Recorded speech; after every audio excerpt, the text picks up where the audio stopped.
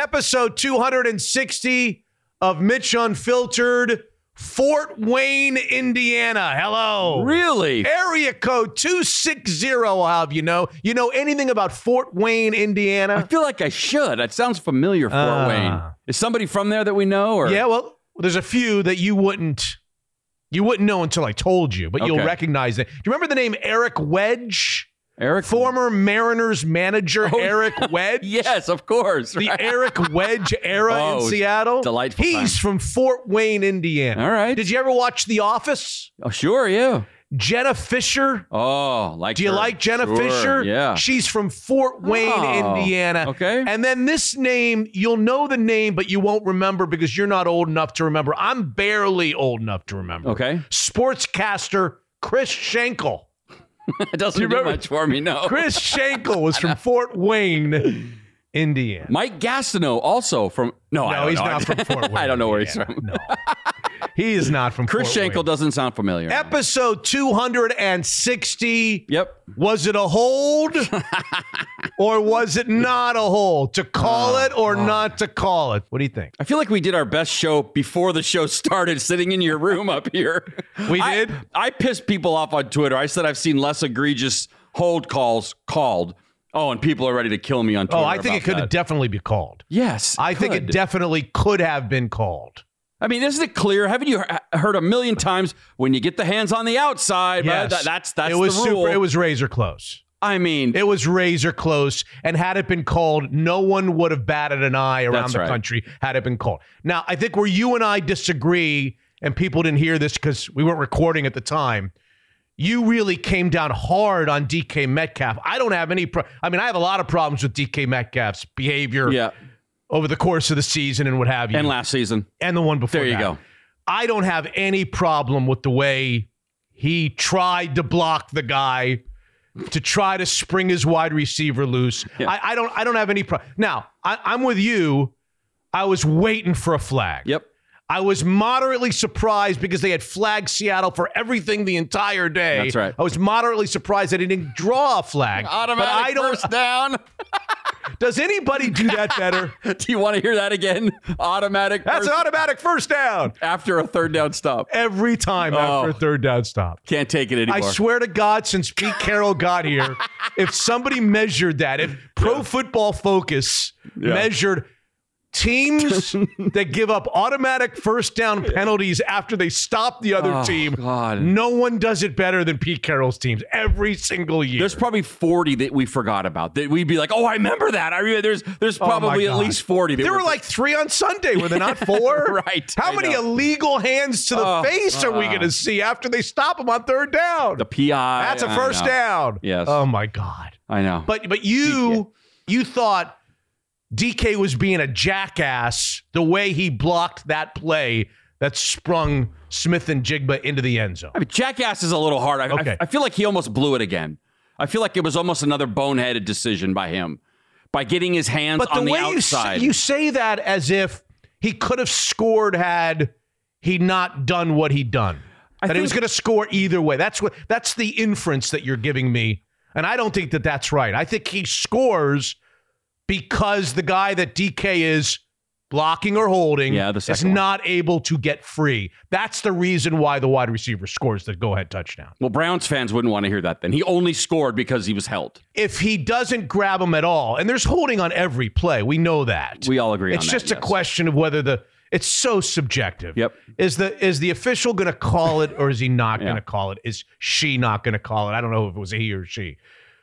I'm just saying that I think in that situation, DK, I don't have any gripes with DK riding the fine line of a hold or a not hold and essentially daring the official, go ahead, call this. Yeah. Call this on me and take away our go-ahead touchdown. Would you feel the same way had they have called it? No. Of course not. To me, he doesn't have to hold him. To me, if he just turns his hips, faces the sideline that's furthest away, just if you put your hands in your pockets and just act it as a wall, I think he scores. I don't think you have to even risk it. Just get your hips turned and make him have to go through you. Pete Carroll said after the game, I watched the press conference. Pete Carroll said after the game in no uncertain terms that DK Metcalf's block was absolutely picture perfect. It's exactly the way they teach it. Mm-hmm. It's exactly the way you draw it up. He released at exactly the right time. It's funny because he says he released, which... Released from what? By the way, that's the way Pete Carroll draws it up. I don't know if that's how everyone draws it up. I don't know. I got to be careful with your hands on the outside. I have a lot of trouble with a lot of the things that DK Metcalf does and now says. I had no problem. Had he been called for holding, you're asking me right now, Mitch, what would you have said on this podcast if the flag came out and he had been held?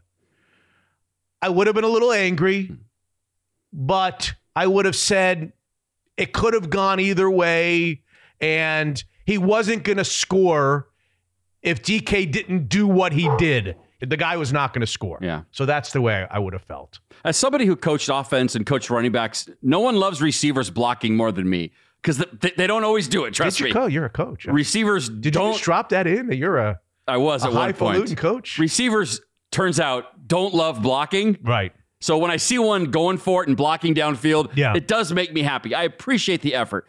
Just keep the hands. In a game where they couldn't stop throwing flags, right? Why are we poking the bear one more time by getting your hands on the outside like that? Why? Why bother doing that? It makes me crazy. We've all heard that, right? Yeah. The as soon as the hands get outside the shoulder pads. If you get them inside, you can hide it. They can't tell if you're grabbing or not. Yeah. It's like, when are we going to learn? Yeah. There's me shitting on the Seahawks' big win, but I'm not. I'm happy they won, but I see why Browns fans have a right to be pissed off by that. Yeah. You agree? That was a big play. I can definitely say that if the roles were reversed and it was my team, I would not have liked the fact that Jamal Adams was getting held like that when he could have made the play. That would have really stung. Great block by DK. Hey, man. They scored and they won, and they're 5-2 and in first place. Episode 260, Fort Wayne, Indiana. Episode 260 of Mitch Unfiltered is available everywhere on all podcast platforms, Apple, Spotify, Google, you name it. Listen, rate us, review us, hopefully give us a 5-star. It really, really helps those types of ratings and reviews.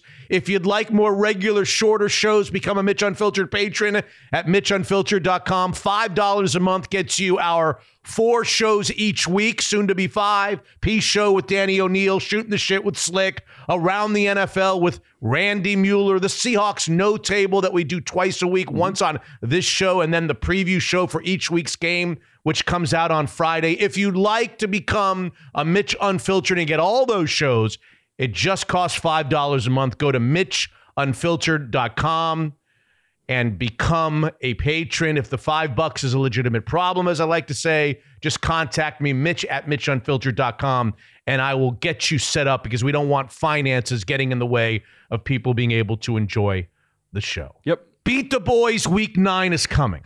Are you checking the standings? Because I'm afraid to. I don't even look. I don't either. I haven't looked since it started because I don't know. Well, I'm not doing really great. Bad news over the weekend, and now I'm really fretting the news. Oh, no. My son Max, who was our leader, the one that was saving us prizes, said he didn't get his picks in this week. What is he, me all of a sudden? So he goes 0 for 3. Our brightest shining light goes 0 for 3, so that means everybody's going to gain ground on us. And I think I got all of them wrong again this week. I can't get one right. It's literally a coin flip. And you go 0 and 3. Because I pick these games. I'm the guy who picks these games. I should pick some easier ones. It's unbelievable. Beat the Boys Week 9 is coming up. So I owe you 3 games and a password for this week. The games are in Germany, Dolphins versus Chiefs. Oh, okay. Good one. Chiefs off a loss to Russell Wilson right out of the Waffle House. And the Dolphins off a win over the New England Patriots. Both teams 6-2. They face off in Germany this weekend, and that is game number 1 on the Beat the Boys competition. Game number 2, the Seahawks at the Ravens. Okay. As their battle with the AFC North continues. I got my pick in for that one already. And game number 3 is the Rams at the Packers. Oh. Hell of a game 2 years ago. Password, Matthew Perry. Okay. All one word, all lower caps, MATTHEWPERRY. I'm sure we'll get to that at some point, but boy, my wife took that one hard. Well, how are we all not taking that hard? Yeah. 54 years old after all that he's been through? Yeah. Do we know what happened? They found him in the jacuzzi or something? Played pickleball for 2 hours, sent his assistant to go pick up a new iPhone or something. Oh, my God. Got in the hot tub, something he clearly loved doing because he sent out an Instagram post a week earlier. His last Instagram post, coincidentally, was him in a hot tub, that hot tub, talking about how much he loved it. And then, there's no foul play Cardiac suspected. arrest? Potentially, they didn't find any drugs that weren't prescription. That guy has been to hell and back, emotionally, drug-wise. What a vicious battle. A lot of demons. 15 times in rehab. Yeah. That guy was a true fighter and survivor, and then to go out like this, 54 years old. Oh, awful. Anyway, guests on this episode 260. We will have the Seahawks note table. We will ask them, did DK hold? Did DK not hold? I will ask Brady. I will ask Brian. Okay. Would you have thrown the flag? You are saying right here and right now, if you were an official with no skin in the game, you didn't have a bet on the game. That matters. You would have thrown the hanky. I mean, I think you have to. Yeah, his hands are outside. They call that all the time. It's holding. And he's so strong. So what's the reason why they didn't call it? Why don't they call it on every play? Talk to the official. Why, I mean, don't ask me. Ask the refs. I have a lot of questions about officiating in the NFL. So that's just another one of them. I don't know. It's a great question. Seahawks and no table, Nemhauser and Henderson. Neuheisel on another struggle for your beloved Washington Huskies. I don't know what to think. We'll start the show with the Seahawks and them when we get to segment 1 here in a minute. This time with Stanford. And guess number 3, I even cleared this with you before I did it. Oh, good. Author Matt Singer, critically acclaimed brand new book called Opposable Thumbs, How Siskel and Ebert Changed Movies Forever. Wow. Brand new book out. Can't wait. And we had like a 20-minute conversation. And I don't know, as I was doing it, I was like, I am having so much fun discussing Siskel and Ebert. And yet, I'm not sure anybody who listens to this will enjoy this one iota. But I am having a hell of a time. I'm having a blast. I think people are going to love it. That was such a big part of most of our lives. How old do you have to be, though? I mean, to know who Siskel and Ebert was on in the 80s and like early 90s. And yeah, I mean, that's a long time ago. Oh, it is. You're an alta-cocker. I don't know. Now, if you're right about, I've been to our events. I've seen our listeners. Boy, it ain't no Cube 93 event. I'll tell you that. But yes, go ahead. Then we have a good shot. We have a shot, yes. I think most of those listeners were around when Siskel and Ebert were I would agree with you, yes. I'm a big fan myself, so I can't wait to hear this. I was strangely fascinated with Siskel and Ebert. I'm not even sure why. When I was a kid growing up, when they were on, I would like stop everything I was doing when Siskel and Ebert were on. The movies. I'm not even that big of a movie buff. I don't know why. I don't know what it was about them. Yeah, sure. And that's kind of the whole thing behind the book. What made Siskel, these two guys in sweaters that didn't look the part of TV stars. These guys were huge stars in the 80s and 90s. And it felt like Gene Siskel was I don't know how to say it. It looked like Ebert just loved going to the movies. Like Ebert could give Raiders of the Lost Ark a thumbs up, and even though it's not a critically acclaimed movie, right? He just felt like he loved going to the movies, and if he had a good time, thumbs up. Because he looked like he liked popcorn. Well, that too, yes. Buttery popcorn. But Siskel felt like such a hard ass on movies. I mean, God, they were so opposite to me. Oh, that's why we like them. I've since gone back the past few years on YouTube. Yeah. Like I'll get in my head, ooh, Casino. I love Casino. Let's see what those two thought about it. I like to see how things age, how their opinion ages. Yeah. And, of course, Siskel thought Casino wasn't great, and Ebert was shocked that he didn't think it was great. And so I'm fascinated with him, too. I love it. I watched him every week, and I went about 20 years without knowing which one was Roger Ebert and which one was Gene Siskel. I can see that. And I actually had this conversation with the author before we started the interview. Mm-hmm. I was like, I was going to ask you whether anybody was like me that couldn't remember which one was Roger Ebert, which one was Gene Siskel. And the author said, I've never heard that really. And I said to him, well, then I won't ask it on the show. But I went literally 20, 25 years. And I think it's because I had a childhood friend. Didn't. I had a childhood friend who I wouldn't say he looked exactly like Gene Siskel. Okay. But he looked similar to Gene Siskel. He's losing his hair as a kid? No. He was a younger version. All right. He looked similar to Gene Siskel. He had a similar look to Gene Siskel. Okay. And his name's Roger. Oh, yeah, well, and so I always thought Roger Ebert was Gene and Gene was Roger. Anyway, it was just Siskel and Ebert, and you didn't really know, and they just bickered. And when you're a kid, you didn't really. Oh my God! Yeah. And then I watched, to get ready for the interview, the infamous Johnny Carson show, where the two of them are on there, and Chevy Chase is and Gene Siskel turns to Chevy Chase and says, "I can't recommend this movie that you're promoting. I don't like it. It's no good." See, I mean. How many people could sit there on Johnny Carson and look Chevy Chase in the eye and say, it's not good? Who was a monster star at the time, Chevy Chase. Like A-list, big-time star. I can't recommend it. Sorry. That's so great. Yeah, I've seen that. And he was not joking. No, he wasn't. He took his credibility seriously. Yes, like, he did. His whole life was his credibility. Yeah. So he's not going to just suck up to Chevy Chase for was it Three Amigos? What was the movie? There were... Three Amigos. Which I love, but that ain't no good movie. So I get Siskel not raving over it. The two of them. So fun. I can't wait to hear this interview. Anyway, guests on this episode 260. Seahawks no table. Seahawks clip the Browns. New Heisel on what's wrong with the Dogs and the rest of the national scene with the brand new college football poll coming out. And Matt Singer, the author of Opposable Thumbs, How Siskel and Ebert Changed Movies Forever. Before we officially begin episode 260, a word from our partners like Evergreen Golf Call, tax advisors, certified financial planners, experienced portfolio managers working together to bring retirement planning, taxes, and investments under one roof. EvergreenGK.com, more than just a financial advisor. Evergreen is everything wealth. Zeke's Pizza, football season, pizza season at Zeke's. Specials every football game day. That's Thursdays, Saturdays, Sundays, and Mondays at all Zeke's locations.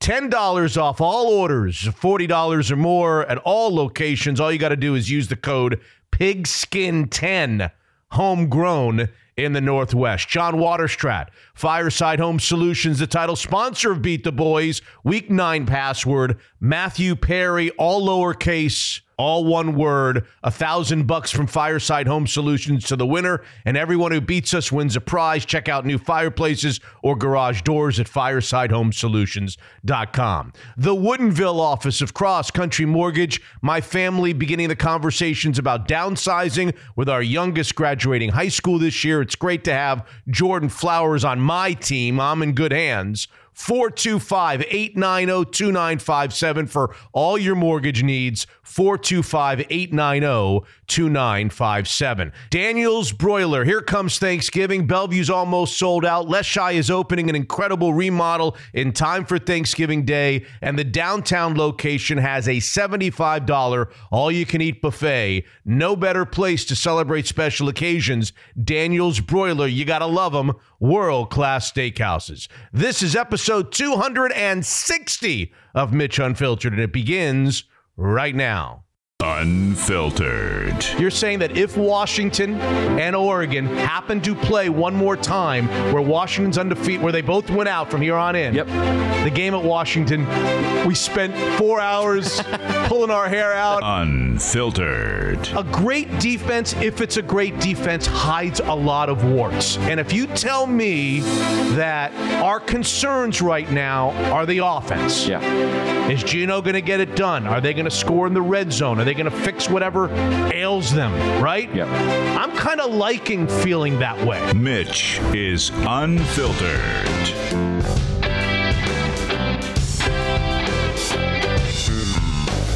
Episode 260 is now officially underway. Do you want to start with the Huskies, or you want to finish up a little bit of Seattle Seahawk talk about the win over the Browns outside of the holding? And then we'll let the Seahawks no table pick up the pieces from there. Which would you like to do? I just want to know if you made it through Britney Spears' new book that dropped Tuesday. Are you done with that yet, or are you? I know that there is a new book. You're not going to read that book, are you? No, I don't read books. I know who does. Who read books? Now, if you listen to an audiobook, do you then tell people you read it, or do you? No, I don't listen to audiobooks, so it doesn't matter. You don't do that either. No, I don't do that. Not interested. There's probably some golf tournament on from Taiwan. No, I mean, when am I going to listen to an audio? I don't know, when you're in your car maybe, or when you but how far am I going? Okay, never mind. Audiobook was a bad idea. Now, what Slickhawk told me that he's now going to be a voice of audiobooks. Really? Yeah, That's a good gig. But I thought like when Britney Spears comes out with a book, she does the audio. Oftentimes the authors do it, yes. I don't want to hear from Slickhawk reading Britney Spears' book. I love Slickhawk, but I want to hear Britney Spears do her own book. Until you hear her read. Could be a disaster. I don't know. Who knows? Maybe she wrote it, though. Maybe there's a reason they hire people to writing and reading ain't the same. All right, random observations on the Seahawks win over the Cleveland Browns. Are you ready? I'll just give you random observations. Yep. Throwback uniforms. Oh, God, if I have to hear about how great they looked one more time, I'm going to end it. Why do adults get so horny about fucking uniforms? Really? You didn't like them? You didn't care? It's not that I didn't like them. I just... Whatever. People can't stop talking about it. I'm not a uniform guy. Shut the F up. I thought it was great. Okay, it's cool, but it's been going on for like a week, and the announcers, it looks so good. What did you think? Did you love it? Were you love them. In awe the whole time going, In fact, Jesus. I watch a lot of football down there in that room, and I love their uniforms, and I loved... Oh, have you seen the highlights of the Tennessee Titans game from Sunday? Oh, my God. Is it, what, Steelers? No, the Tennessee Titans played the Atlanta Falcons. Okay. They were wearing the old Houston Oiler powder blues from the 1970s. And the Earl Camp, remember the Earl Camp? Yeah. Oh, my God. They were... Warren Moon used to wear those. Gorgeous. Oh, my God. Gorgeous. And my team was wearing their white throwbacks in Miami on Sunday against the Patriots. So you had about 2 or 3 teams wearing just beautiful throwback uniforms. But if you don't want me to discuss it, I won't. Please discuss it. No, Tell me. I have nothing more to say. I really like it. I want them to wear them again. I really liked them. Did it feel like they were a little shinier maybe than the original? Original felt a little matte. You know, like wasn't exactly, but it was cool to see. It was close. Yeah, it was very close. It was close enough. Oh, they couldn't stop talking about it. Okay, we get it. It's cool. It looks like what Dave Craig used to wear. Can we all move on, please? Okay. Jesus. When people are celebrating the close call victory of the Seattle Seahawks, I want you to remember a couple things. Okay.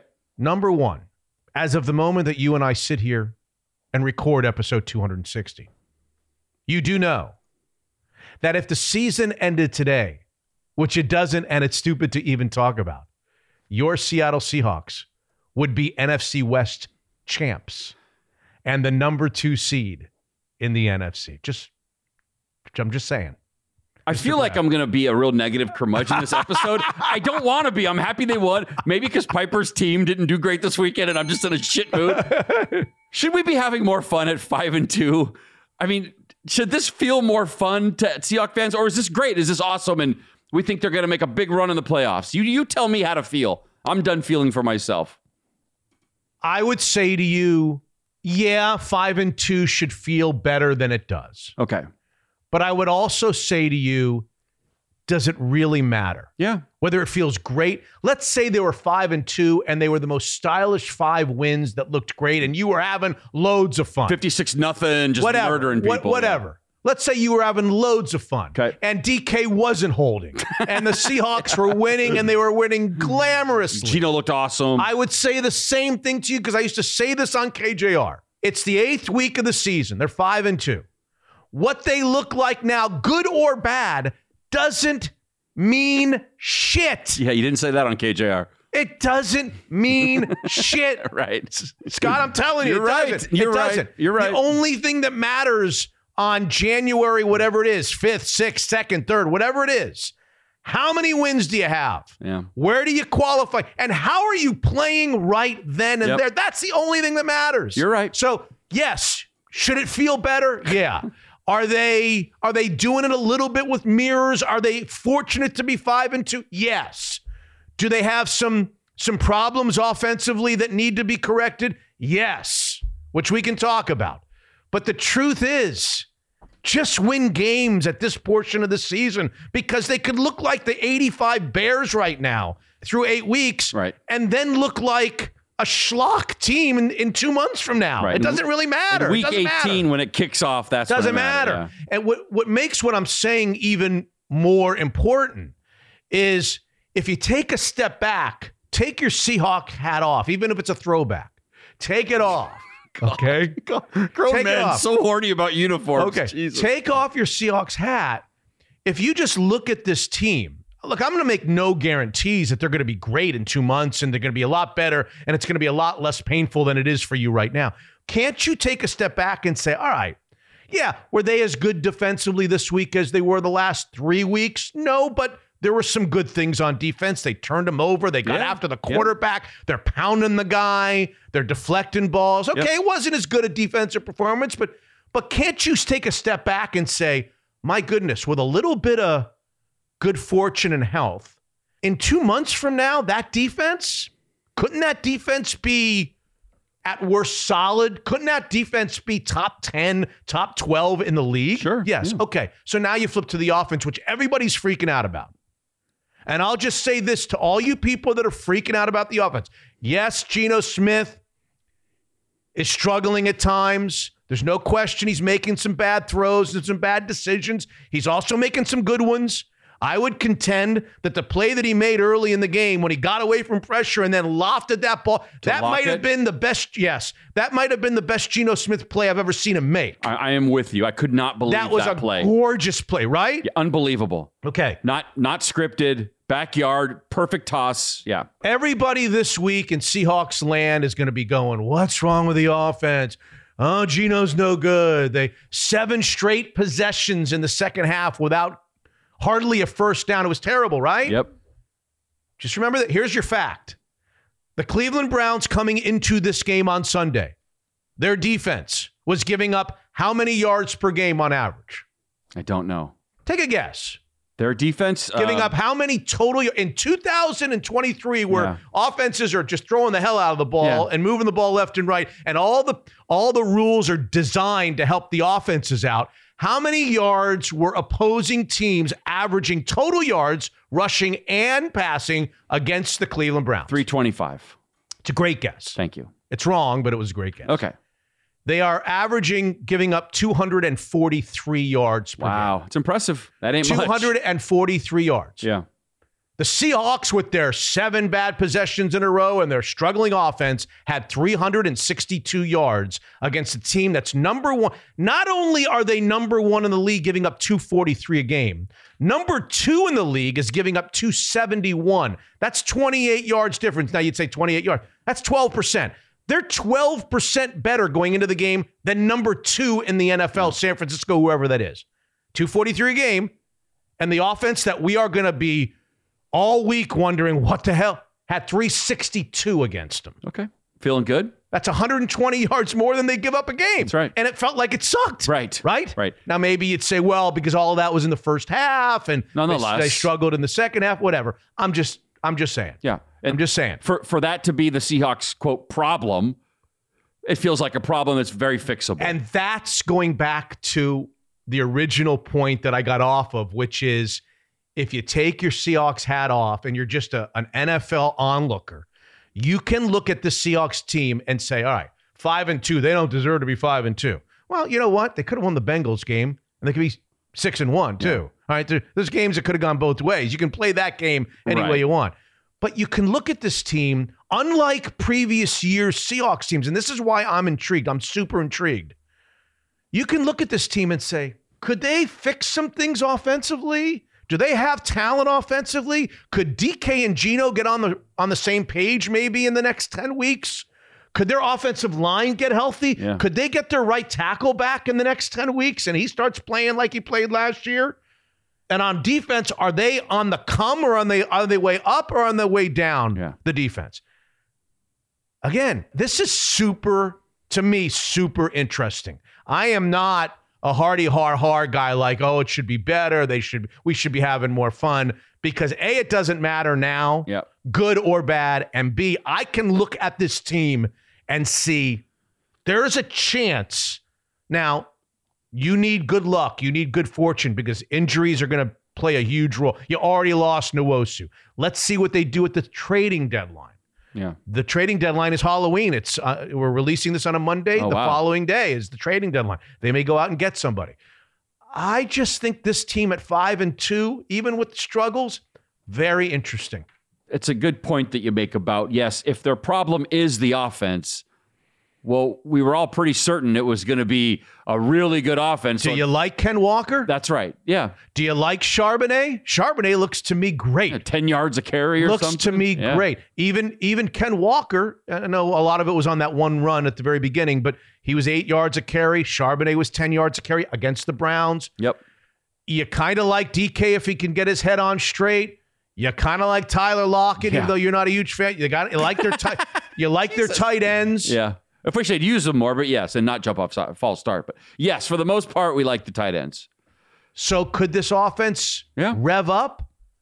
I mean, what if they did offensively the opposite of what they did last year? Remember last year, the first 9 games, they were incredibly good. I think there was talk about Geno being the MVP candidate. Talk about Geno being the MVP. When they went to Germany or wherever they went to face Tom Brady, and Geno's picture was on the side of the building. Yeah. He was the number 1 rated quarterback in the NFL, and they were throwing up 20. There was 30 a game, 35 a game. Yeah. And then things turned in the second half. Well, what if I told you it's the flip-flop this year? That they rev up in the second half with that defense. Yeah, if you can play 5-2 with your offense not playing great every week. Sputtering. And they're going to play a lot better teams. They're playing, Cleveland's probably not as good as 4-2, and they're good on defense, not really good on offense. And I'm not making any guarantees. I'm just saying it. I find the whole Seahawks storyline very interesting. Some of the things I don't like, I'm sick and tired of rooting for a team that's first in the league in penalties. Oh, it's so frustrating. I can't tell you. I don't know that there's 3 more frustrating things in sports than when your team's defense gets off the field and then they cut to the official saying, illegal hands to the face, illegal block downfield, pass interference, defensive holding. I mean, watching Pete Carroll's team, it's like it's written somewhere in stone. They've got to be the most penalized team in the NFL every year. And I'm tired of it. I can't watch it. I get tired of watching it. It's always the same indignant look on Pete's face, like he's shocked that they would get called for something. Like, what? That really happened? Kind of look on his face. Yeah. Why are you shocked at this point? You love penalties. Well, they almost got one more penalty. They sure almost did. They didn't get it, and they won the game as a result. So I would say I'm tired of that. Okay. I know I'm going to repeat something that I've said a million times, but I'm going to keep repeating it until it changes, and that probably will be after I'm long. Oh, I know what you're going to say. Gone. I already know. I think half the listeners know. Watching the Cleveland Browns on Sunday screen past the Seahawks to freaking death. Yeah. Screens to running backs, screens to receivers, screens to tight ends. They ran that same screen to the tight end Njoku 2 or 3 times, and it went for 30 yards every time. To watch your team, A, not be able to defend a screen pass, and B, not be able to run a screen pass on offense. You can't run one and you can't stop one. Oh, my God. I'm going to throw myself out the second floor of this building right now. It's a double killer for you. I can't watch it. My God. They ran 3. I think they ran 3 screen passes in a row on that one drive that they went down and scored. And I actually thought of you. I thought about you watching the screen, knowing how much you love a nice screen pass on offense. Watching it against the team that you're rooting for is torture. Yeah. I will tell you that the biggest disappointment that I had about Sunday was their defense against the run. I was irritated watching Cleveland hand the ball up the middle and get 5-6 yards seemingly every time they ran the ball right at the Seattle Seahawks defense. I thought that the Seahawks would do a better job defensively against the run than they did against Cleveland. And it felt like it was the story of the game. Like if they had lost that game, I'd be on here talking about the 7 possessions in a row the Seahawks couldn't score. But I'd also be talking about how it seemed like the Browns were in 2nd and 4, 2nd and 3, 2nd and 5. When the Seahawks were always in, it felt like second after a false start penalty by Will Dissly or somebody, you're in 2nd and 10, you're in 2nd and 15, and then everybody knows what you have to do. And it almost felt worse when the Browns were 2nd and 3 because oftentimes the running back just sort of tripped forward. Yeah. It felt like kind of went down on his got shoestring tackled. Was that close to breaking it? Right. Yeah, it felt very easy up the middle. Yeah, and they've been much better up until now against the run than they were on Sunday against Cleveland. I just hope that's an aberration. Is that a good running team, Cleveland? I mean, yeah, well, they're one of the best running teams in the league. Okay, so we can sleep a little bit better. I don't know why they are, though. They've got Ethan Posick playing center, the guy that I've been crapping on for years. Yeah, it's true. I don't want Ethan Posick coming in here and hurting you. So I wish that the Seahawks were better against the run on Sunday. But you're getting sacks the past few weeks. They are generating pass pressure. They're getting in on quarterbacks. And I thought P.J. Walker, under the circumstances, had a pretty good day on Sunday. Pretty impressive. But, I've got a good feel about the Seahawks defense for the first time in years. Yeah, we talked about years and years. We talked about Jordan Brooks last week, and I kind of want to say the same thing this week. He just looks like a really great NFL linebacker. Came in on that blitz. Yeah. Beast. Had a sack, forced a fumble. Love him. They just seem to be running around making plays, the Seahawks defense. I don't know if it's Witherspoon. I don't know if it's Jamal Adams. I don't know if it's Brooks. It's maybe a combination of all of them. Probably, yeah. There seems to be a team defensive energy and speed. Swagger, too, a bit. Yeah, that's been finger missing. waving and penalties. I know. You don't have to stick your hand. What good is it? Why do you have to stick the guy in his face mask when he comes off the line? Just stick him in his chest. You're not going to get an answer out of me. I have no answers for why all the penalties. It starts at the top, though. There's never any sort of punishment or any consequences. That's the way he does. So with the good come the bad, right? That's it. You get the free gunslinging. That's it. Richard Sherman People stopped talking about this years ago. That's right, because that's the Pete Carroll way. That's right. If it was Bill Parcells, you'd have way less penalties. Correct. Right? Correct. But they'd be kind of boring and they wouldn't have that swagger. Maybe they win a Super Bowl. That maybe. It would just be a different style. I get it. People have been saying for years, look, Mitch, stop talking about it because that's what you get with the head coach. Yep. So I'll stop talking about it. Sounds good. Sort of. The $64,000 question, though, is... I have no answer. Are the Washington Huskies in trouble, or are they just playing down to their opponents? I've heard all of the explanations. I posed this on Twitter, and I've gotten...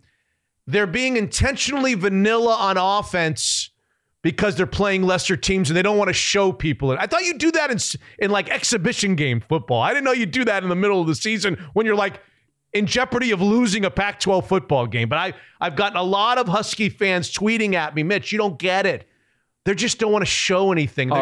They've dumbed down the offense. They're not doing good. They're not trying to be explosive. Oh, they could have put 60 up, but they didn't want to. They don't want to. I got it. They don't want to show. Like Ichiro could hit a home run every time. They don't want to show USC and Oregon State and Washington State and Utah. Oh, good. They don't want to show them their full arsenal. So they're being vanilla like you do like the NFL teams do in exhibition football.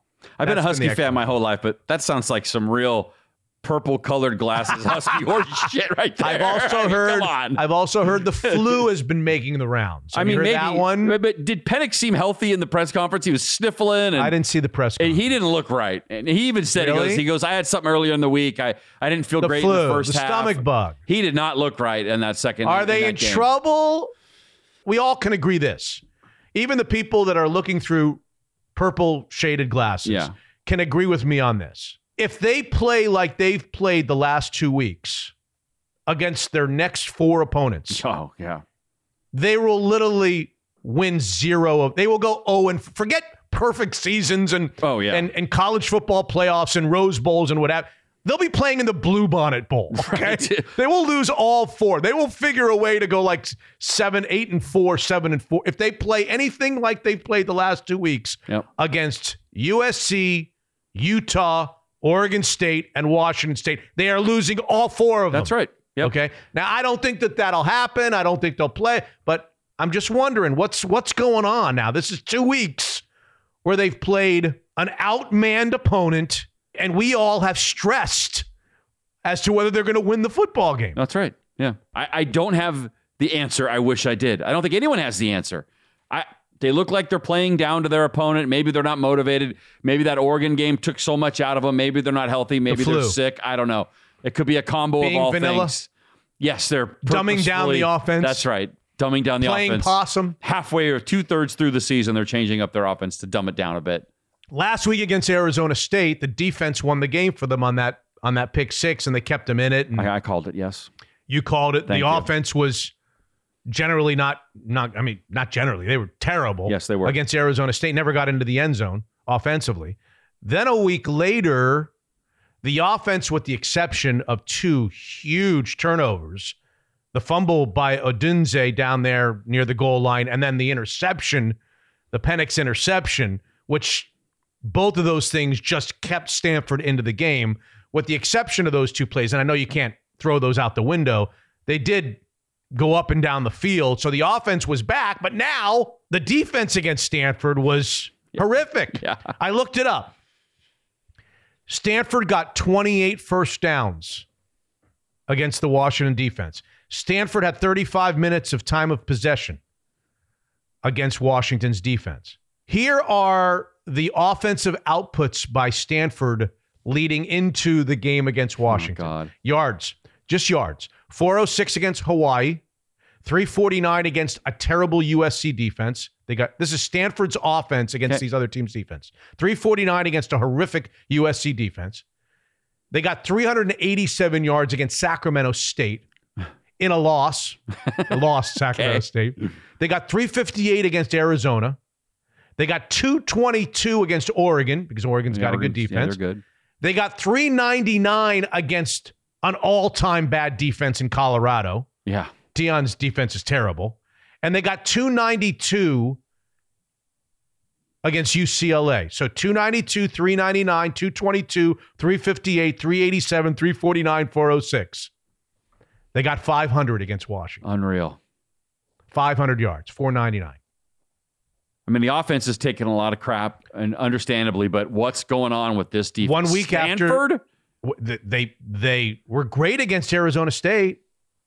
They were good enough against Oregon, not great against Oregon, good enough against Oregon, and then they give up 500 yards to Stanford. Yeah. Yeah. I don't get it. I hope Neuheisel has answers. And I know there are. Yeah, well, he'll be on. I know there are guys missing. I know there are injuries. That's the other thing that people are saying. There are guys missing. They're going to get some people back, but I don't know. 4 games to go. USC, Utah, Oregon State, Washington State. On the day after we release this show, the college football playoffs first poll is going to come out, and they are going to be in the top 5. We don't know where they're going to be in the top 5. They're going to be in the top 5 of the first college football poll. Would you like me to answer that for you right now? You already know? Oh, I do know. Okay, tell me. I got a call. Okay. If they're going to be in the top 5, they will be number 5. If they're going to be in the... Well, they're going to be in the top 5. They're not going to be in the top 4. If the season ended today and it doesn't, and it's stupid to talk about, to even talk about, there's no scenario where that team is a top 4 team going to the playoffs, considering what they did the last 2 weeks. No way. Now, 3 weeks ago, maybe you could make a case for them right after they beat Oregon, but... Dare I tell you you're wrong? You can dare. I think they're going to be 4th. Do you really? Yeah, I think they're going to be ahead of Michigan. No way. I don't want to bet you. I don't want to bet you, but no. No? I just don't see it. I think they're going to be ahead of Michigan. Really? Just because Michigan, the committee's going to sit down with everybody's opponents, and Michigan has played the worst selection of opponents till now. Say what you want about Washington the last 2 weeks. Yeah. But Washington beat Oregon. Washington beat a team that's considered a top 6 or 7 team in the country. You know what Michigan's best win is? Rutgers. Really? Okay. So I think there's an out. You might be right. You might be right. They may be 5th. Yeah. It really doesn't matter because if they win, if they win out, they're going to be in the top 4. Yeah. The question is, can they lose one? And that we've been talking about that for the longest time. But I think there's an outside shot this week that you're going to be surprised and see them ahead of Michigan at number 4 and Michigan number 5. I don't know. I don't have any friends on the committee. Ty Willingham is not a friend. I think he's still on the committee, but he's not a friend. He is. No, I don't know that he is. Condoleezza Rice still on it? I think she might be on. Really? Still? Yeah. We went to her for... Yeah. Okay. Anyway, 3 interviews. Yes. Including Rick Neuheisel on Washington, including the Seahawks no table, including Siskel and Ebert, and then the other stuff segment on episode 260. Well, it's been a minute since Lindsay Schwartz of Daniel's Broiler popped on to Mitch Unfiltered as we count the days, Lindsay, until November the 4th, when your beloved alma mater, USC, takes on the purple and gold. How excited are you? Are you a little worried? A little scared based on what you've seen from the Dogs? Hey, Mitch. Yeah, I'm excited. I'm not scared. I'm a Trojan. The Huskies look really, really good this year. They got a really good quarterback in Penix, but don't forget about Caleb Williams. He's not so bad either. He may have had a bad game against the Irish, but I wouldn't count him out just yet. Will Lindsay Schwartz be in attendance for that game? I don't think so. I don't think so at this point. No. Okay, all right. I'll be watching it, that's for sure. Any truth to the rumor that you'll be handing out free ribeyes to all Huskies fans if they kick the Trojans' backside on November the 4th? Let me think about that. We got a couple games to play before, so let me just kind of see how it looks leading into the week of the game. All right. I've teased you enough. Thanksgiving around the corner for Daniel's Broiler. We always talk about it this time of year. It is the best. I've done it.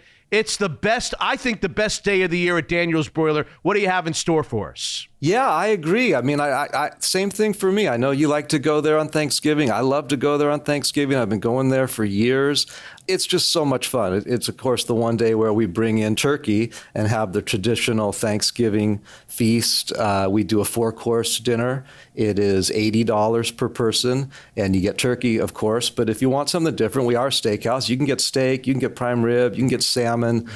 We got it all. And then at the downtown location, we also do we do a buffet, so it's all you can eat with all the same great things. Nice. And that's $75 per person. So yeah, take your pick, but it'll, as you know, it sells out fast. I mean, it's the busiest day of the year. So if anybody's thinking about doing it, jump on it quickly. I should mention that Daniel's Less Shy has been closed for a remodel. Will it be open in time for Thanksgiving? It will. It's crazy. I mean, we've closed for a day or two before to make some repairs or do some minor remodel. This is the first time we've ever closed it down for a couple of months. I mean, we opened in 1980. We've been around a long time. Wow. But we're doing a complete revamp. You won't even recognize it other than the beautiful view, of course, will be the same.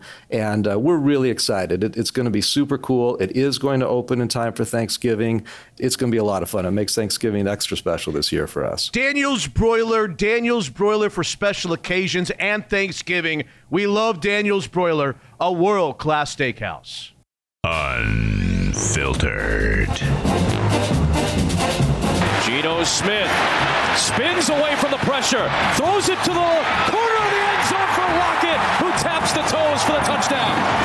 Smith, screen, Jackson Smith and Jigba looking for the lead, and redemption for the Seahawk offense. Touchdown, Seahawks lead. Walker, flushed. He's got a long way to go. Throws past the sticks, it's incomplete. Geno leading that drive. The guys keeping him clean up front so that we could throw the ball to do what we need to do to finish the game. Guys coming through the catches. The touchdown play to win the game was a fantastic block by DK. Seahawks No Table Time, episode 260, Mitch Unfiltered.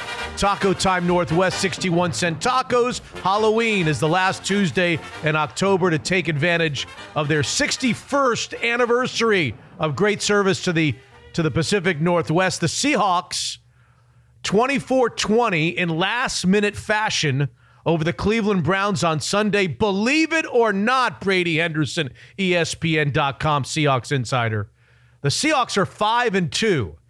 And if the season ended today, which it doesn't, and it's stupid to even talk about sorry Hugh, the Seahawks would be in first place in the NFC West and the number 2 overall seed in the NFC. And yet I'm hearing lots and lots and lots of grumbling from Seahawks fans throughout the Northwest. Are you hearing it, Brady? Are you hearing it? Yeah, and frankly, I think some of that grumbling is warranted. They are in first place in the NFC West right now. That has just as much to do with San Francisco losing 3 straight games, including getting beaten pretty soundly by 14 points by the Bengals.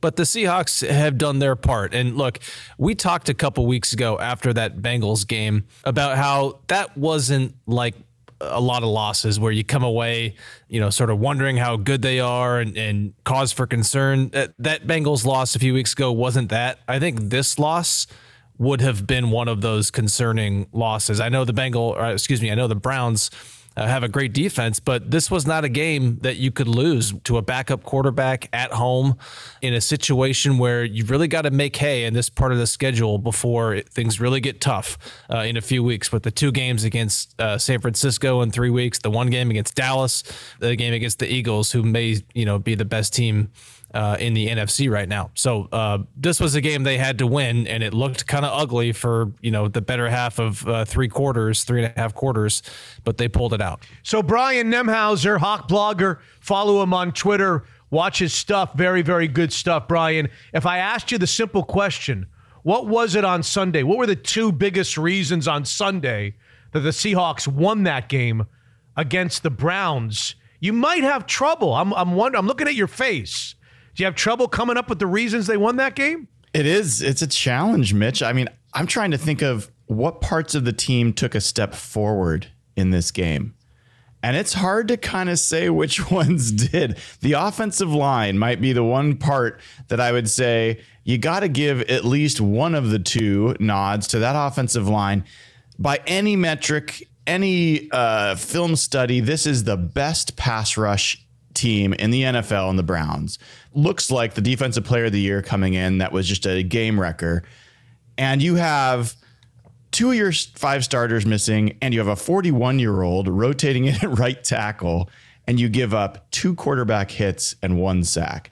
And you rush for over 6 yards a carry. So the offensive line has to be one of the reasons. If that had been as bad as we expected, this game isn't close. Seahawks are losing by a lot. And then the other thing, you'd have to just point to the turnovers. End of the day, Seahawks got 3 turnovers. 2 of them, critically led to touchdowns. And without those 2 turnovers, then this game, again, probably isn't close. Now, we'll talk about the refs at some point, too. I don't think this game should have been close, even with all the other things. But those are the 2 things in Seahawks' favor I'd point to.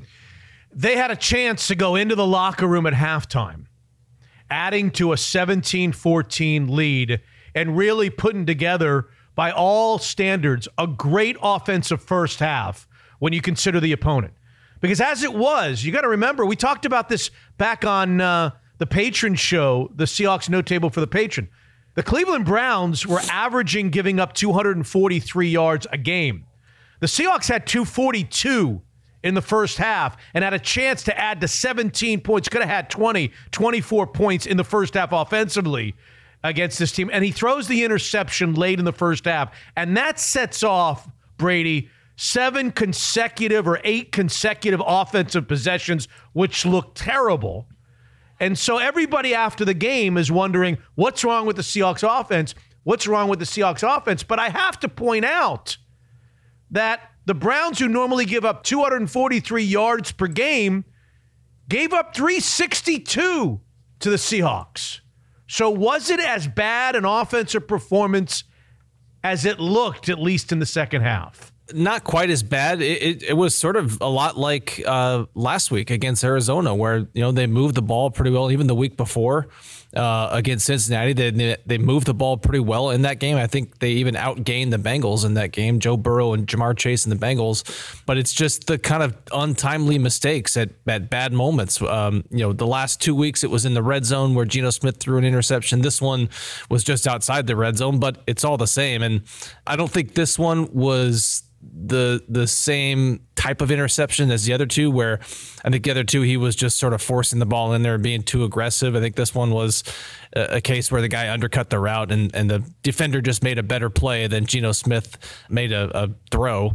The other one was, I think whenever the ball is tipped in the air like that, there's a little bit of luck involved. And you could say the same thing about the interception that got them the ball back when it bounced off Jamal Adams' helmet and hung in the air forever. Yeah. There's a little bit of luck involved there. And I think there was some good luck there for Seattle, some bad luck on the ball that Geno Smith had tipped. It was also a great play by a 300-pound defensive tackle who dropped into coverage and got his arm up and tracked the ball and came down with it. So there was another real iffy throw that Smith made that probably should have gone for a pick six. He threw it right to a defender who dropped what would have been a pick six. That I think that was on Jackson Smith and Jigba. That was kind of the implication that we heard post game that Jackson Smith and Jigba gave up on the route, and there was a miscommunication there. So I don't know if that one was on Geno.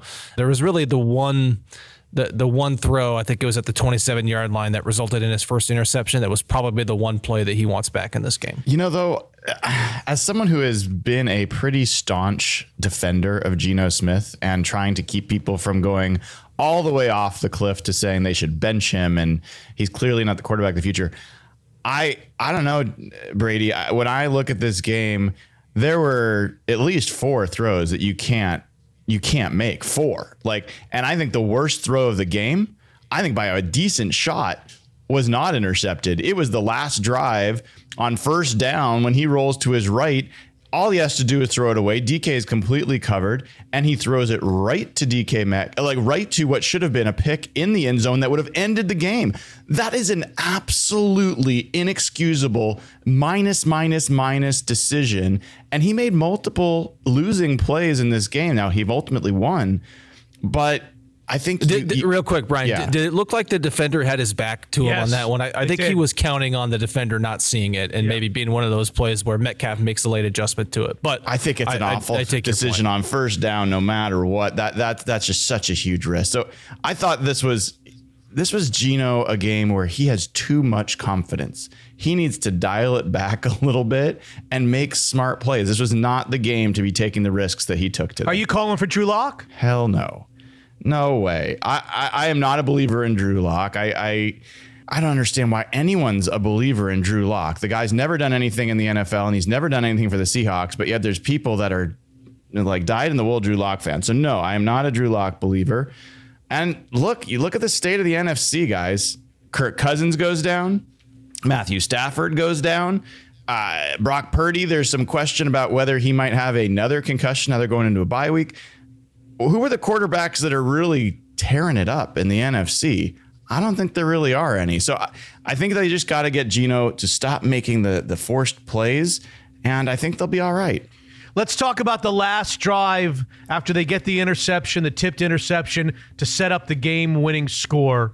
The Noah Fant reception is going to get lost in the shuffle. It's one of those plays that, because of the way it ended, controversially in some quarters about the block of DK Metcalf, which we'll get to, we might put aside that Noah Fant catch. Not so much the catch, but he could have gone out of bounds there to stop the clock, but instead he cuts it back and he gains God knows how many more yards, 15, 20 more yards to put them in comfortable field goal range, if you can ever be comfortable with the field goal kicker that they have. Brady, big play from Fant, maybe the biggest play that he's delivered since he's been a Seahawk.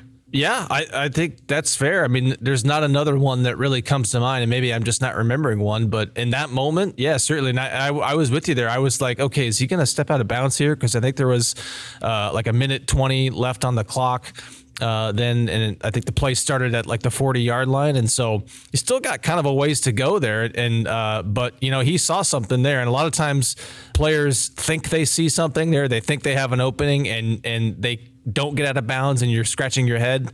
That was one of those plays where he saw an opening and he actually took advantage of it, and it went for 27 yards. And what was it? 2 plays later, they scored the game-winning touchdown. So that was right before the play to Metcalf in the end zone, the throw to Metcalf in the end zone that Brian just mentioned. So, yeah, that might have been his biggest play as a Seahawk. All right, let's talk about the hold or the not hold.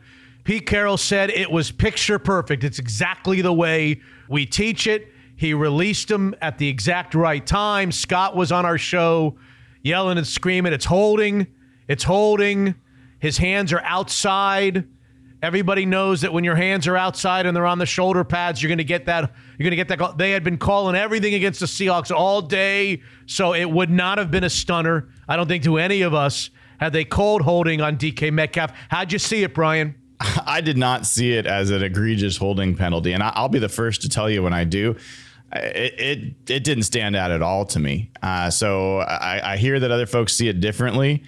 I think that the penalties that came against the Seahawks were far more egregiously bad than that non-call. The play that they called Reek Woolen on was a defensive pass interference or something on 4th and 3. I think it was a shot, maybe a shot to the face. I don't know. Yeah, it was. Yeah. I thought there were some awful calls that went against the Seahawks. All right, Brady, holding or not holding? Not holding, but by a whisker. I mean, I'm telling you, if he doesn't disengage from that block for another millisecond, it probably gets called holding. I mean, Pete Carroll even said it afterwards. Like, that's the exact kind of play that oftentimes draws a holding penalty when the ball carrier runs right by, sort of turns the corner there and runs right by the defender and the offensive player who's laying that block. And it wasn't a case where Metcalf was driving him backwards, and so it had the look of a play that often gets called for holding. I don't think they missed it, but I don't think the Seahawks got away with it by a whole lot either. How about the penalties? I guess a long time ago we all concluded it's the price of doing business with Pete Carroll. And Pete Carroll's teams, that you just got to accept it. It comes along with Pete Carroll. So we stopped bitching and moaning, but there's a lot of penalties. And I said to Hotshot Scott earlier on in this podcast, I said, they've cornered the market on defensive stops that get overturned by automatic first downs. I mean, nobody does it like Pete Carroll's teams. I wish PFF, your BFF, PFF kept track of that. How many times does a defense come up with a stop and then it's overturned by an automatic first down on the defense? Should we gripe, Brian? Or I guess I got your tenor there. You think a lot of cheap calls were made against the Seahawks? I thought these were. I am generally in the rule of it's not the refs. I don't even blame the refs for the 2005 Super Bowl. But this game, I thought there were just really, really bad calls. Browns end up with 4 first downs from penalty in this game. I thought almost each one of those calls was really questionable, if not just outright bad. And they missed the offsides. Myles Garrett was plainly in the neutral zone on, I think, the touchdown. The Geno interception. The Geno interception. Yeah, late at the end of the first half. That's what Pete Carroll was livid about. That was a missed call. I didn't get a good enough look at either of the penalties on Woolen or on Witherspoon, but those were huge. I mean, the Woolen penalty was a late flag that extended what ended up being a touchdown drive. He clearly didn't like it. And then Witherspoon had the illegal hands to the face on a 2nd and 18 play that gave Cleveland an automatic first down. So, look, maybe Seattle, maybe referees in some way made up for it a tiny bit by not calling the Metcalf play. But either way, it was a good block by DK. And I think that's the kind of, moment that he needed with all of the scrutiny on him and all of the, thought that what he's doing with the sort of penalties of aggression and not really owning up to it. I think some people would view that as selfish play. This was a very unselfish play to spring a block for his teammate for the game-winning touchdown. Brian, the most surprising element to the game for me. Now, I know that the Cleveland Browns have had a lot of success running the football over the last couple of years with Nick Chubb and all the guys that have complimented him, even in his absence this year. But the one thing that I thought I knew about the Seahawks defense in the first 7 games, is that they've been very stout against the run. So if you said to me, Mitch, what's the one thing that stood out on Sunday that really surprised you? It was how effectively the Browns right up the middle. It was constantly 2nd and 5, 2nd and 4. The Seahawks were 2nd and 8, 2nd and 9. And if there was a false start penalty in there, 2nd and 15.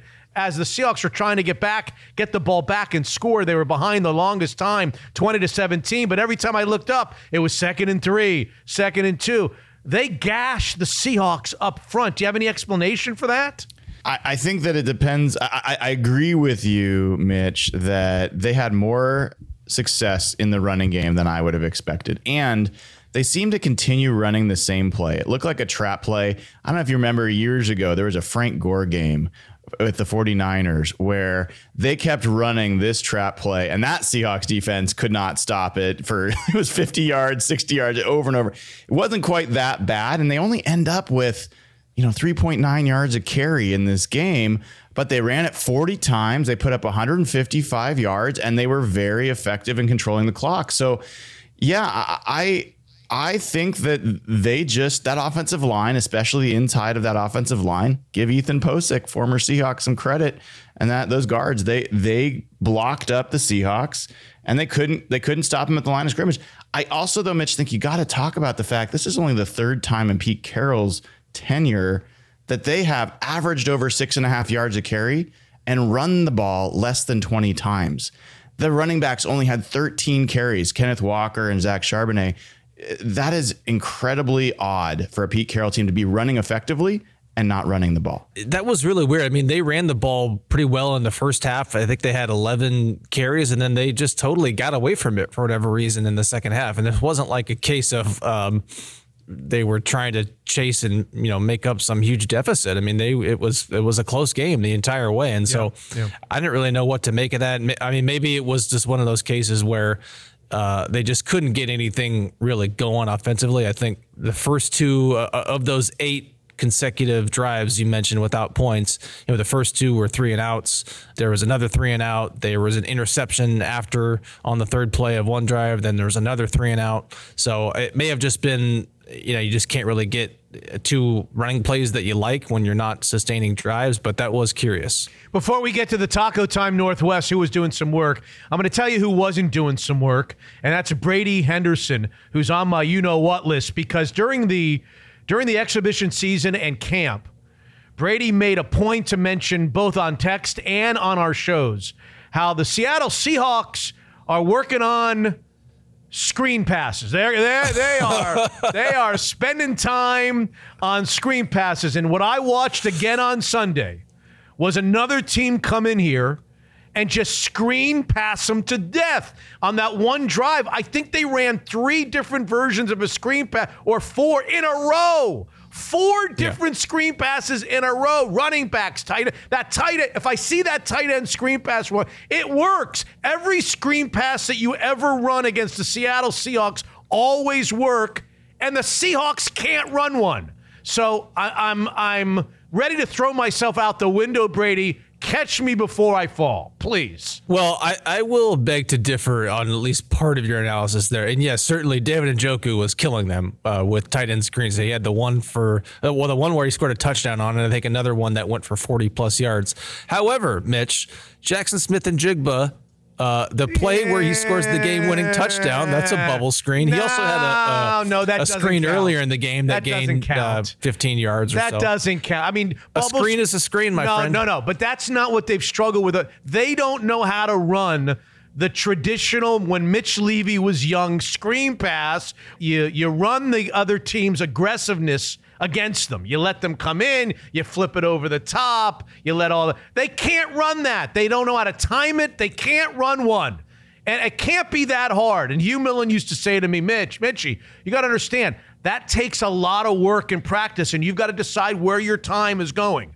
And to learn the timing with offensive linemen and a screen pass is yet everybody does it with high efficiency against the Seahawks, and it's driving me nuts. Yeah, and I think the defensive linemen on that play, they've got to have an awareness that the screen is coming. And Dave Wyman always has a funny line about this, quoting one of his the defensive coordinators that he played with. He calls those defensive linemen pass rushing geniuses when they are, they don't realize that the offensive linemen are letting them get upfield, right? And they're wondering why it's so easy to rush the passer on a screenplay. It's because the offensive players are actually letting you get upfield. Taco Time pass Northwest. Rushing geniuses. Taco Time Northwest always applauds people who like to do some work. They're always looking to add to their incredible team at tacotimenw.com. Always looking. And this is the time of the show where we award a 61-cent taco to some Seattle Seahawks in their 24-20 victory over the I'm always the nice guy. I'm always allowing you guys to go first. I'm always taking the scraps that are left. I'm not doing it. I'm not feeling in a giving route. I'm taking Boye Mafe. Too bad for you guys. He's low-hanging fruit. I don't want to think about it anymore. Boye Mafe is my guy that was doing some work for the Seahawks against the Cleveland Browns. Now, Brian, you don't have Boye Mafe, do you? I don't, but you know who I have? Who do you have? Jake Bobo. I'm taking him off the board, Mitch. He's off the board. He's off the board. Jake Bobo, he's helping us convert in the red zone running play. He scores through the air. He scores on the ground. Yes. This is Jake Bobo, and I finally understand why Brady is, wearing a Bobo jersey, even though he is not a Seahawks fan. Not a fan. Jake Bobo was doing some work. Do you want to tell us? He was doing some taco time work. Brady. Look at Brady. Like, who am I going to take? What am I going to do? Well, no, I'm actually glad that Brian picked Bobo because I was not ready for the endless haranguing I was going to receive for picking Bobo for, I think, what would have been at least the second, if not the third week. Third. Yeah. So, however, it does put me in a bit of a pickle because I was expecting Brian to pass on Bobo, and so I don't know who I'm going to go with. I guess we already talked about him, but I'll go with the offensive line here. Sure. And Brian mentioned it, but I'll say it again. It's just another reminder about how these games sometimes so clearly look on paper like they're going to go one way. I mean, we all pick this to be kind of a lower scoring defensive game. I think we all, with two pretty good defenses on the field and one backup quarterback, I think we also all thought that this would be a game where Seattle's offensive line, with the rookie at right guard, with the two backups in there, would struggle, and they more than held their own. I mean, held their own. Yeah. So good for them. We saw Jason Peters make his debut. Somebody joked afterwards, I can't remember who it was. It was maybe Geno Smith, that he's been in the NFL so long that he might have actually played against the Seahawks back when they were wearing these throwback jerseys as their full-time jerseys. Not quite that long, but the guy's in his 20th season and he's playing.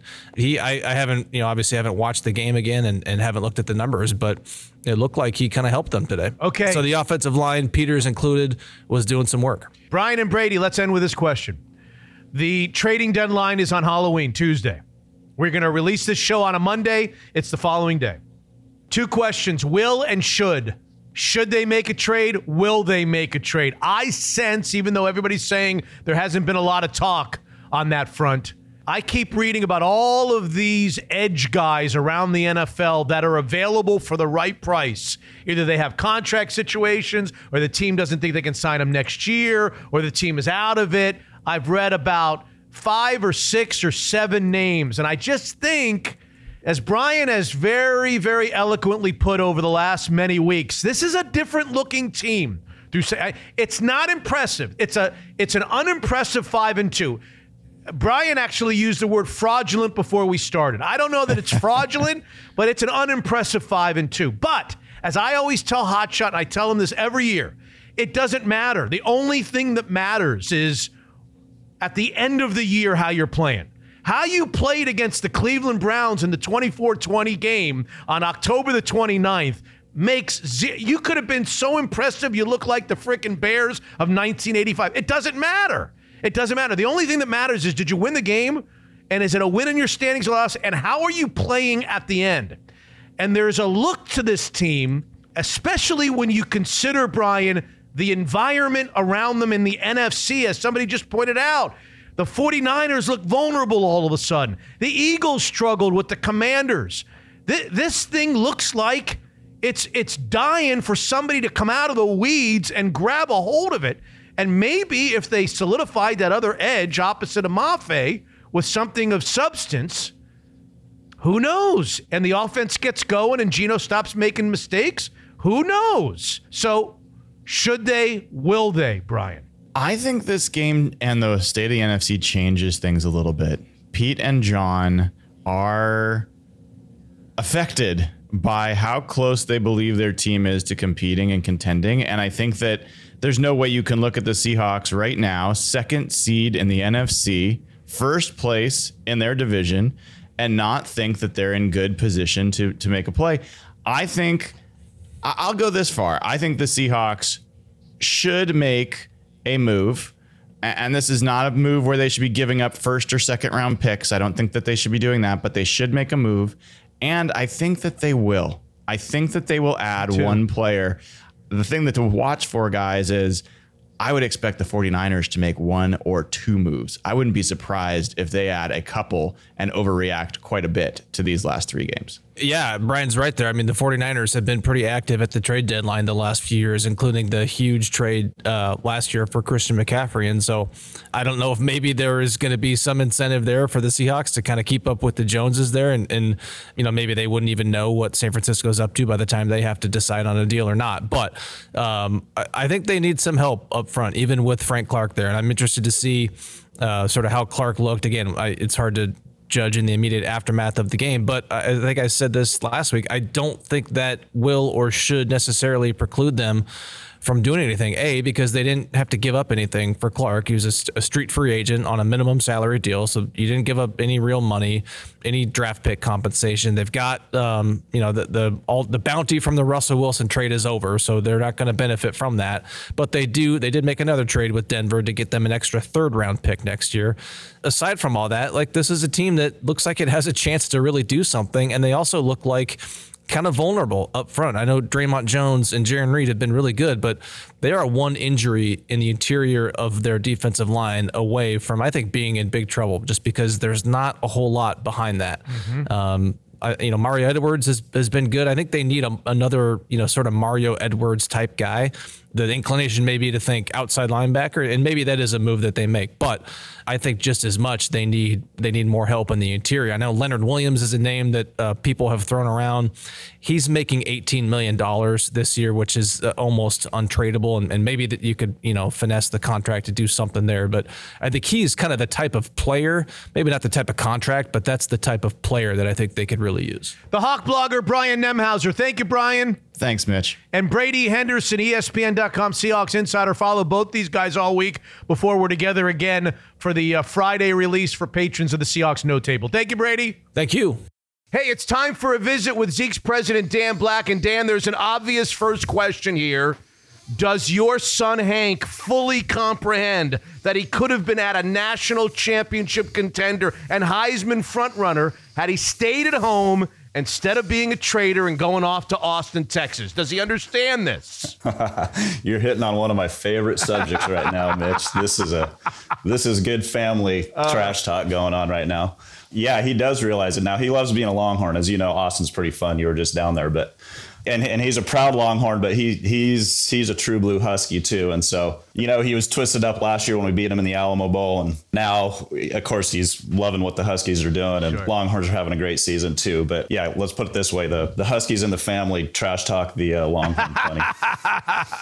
Speaking of football season, last time you were on, you told us about a football promotion that you're doing at all the Zekes. First of all, how's it going? And second of all, how about reviewing how we can participate? Yeah, no, it's going great. Pigskin 10 is super popular. People are using it. And just to refresh what the deal is if you use the code Pigskin10, you get $10 off your order. Pretty simple. The order needs to be $40 or more before the discount, so $30 after the discount. Right. But the cool thing is you can use it as many times as you want during the season. There's a limit once per day, but you can use it as much as you want. And so use it whenever you're watching a game, watching the Hawks, the Huskies, whoever. We're getting a lot of orders with it, so it's popular. So it's Thursdays, Saturdays, Sundays, Mondays. Is that right? Yep. What we call it football days. So Thursday night football, of course, college games on Saturday, NFL on Sunday, and Monday night football. So yeah, beautiful. Football days. Good reminder. And the code is Pigskin10 for $10 off of all orders. And it's the fall and football season, so do me a favor before you go. Highlight one of Zeke's specialty beers that stands tall this time of year on that incredible menu of selections. Yeah, no, it's fresh hop season right now in the fall that coordinates well with football season. And fresh hop means that they take the hops right off the vine, put it right into the kettle, and so you get really a nice fresh hop feel. Mm-hmm. So we got 2 of them, Single Hill Lateral A, fresh hop, and varietals. Everything is Blossom fresh hop. So those are the recommended beers right now. That's awesome. Zeke's Pizza from Seattle all the way to Boise. Homegrown in the Northwest. Unfiltered.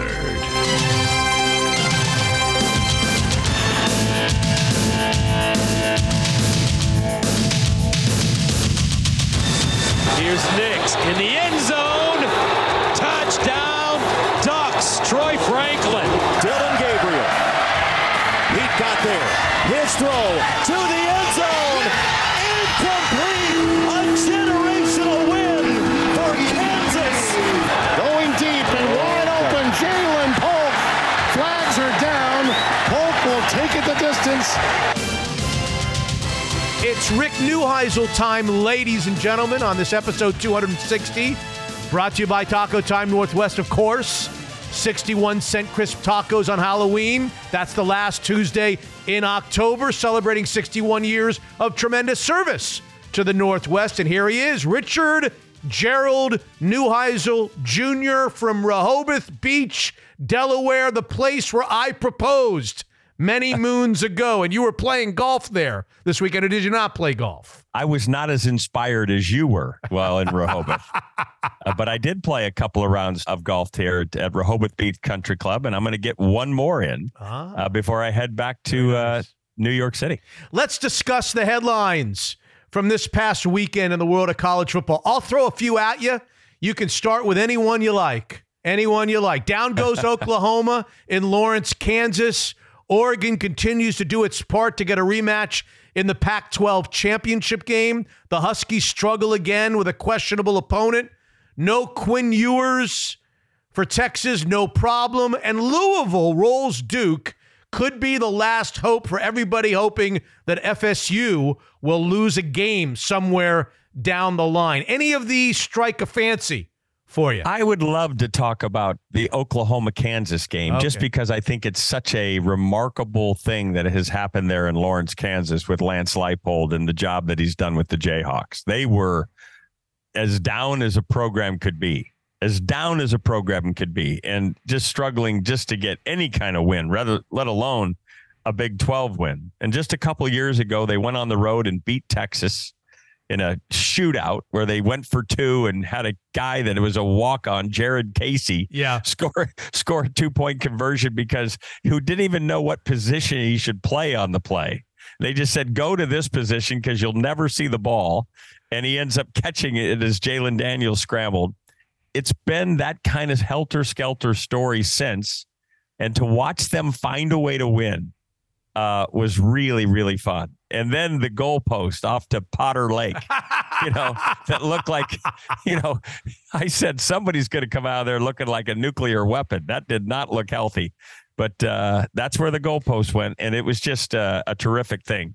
Oregon was a fabulous story. That's a great team. And I think going to find their way to Las Vegas, I think it will be against the Huskies, but the Huskies now have got to get better and get better fast. They can't use the term bored any longer because here comes USC. Texas, that's an interesting team. That defense is showing that it can help win games. And whether it's Malik Murphy or Quinn Ewers, your Heisman Trophy candidate is doing much better than mine, as mine is in the rehab tent. But Texas is rounding into form, and the Big 12 is a fascinating conference right now with so many one-loss teams.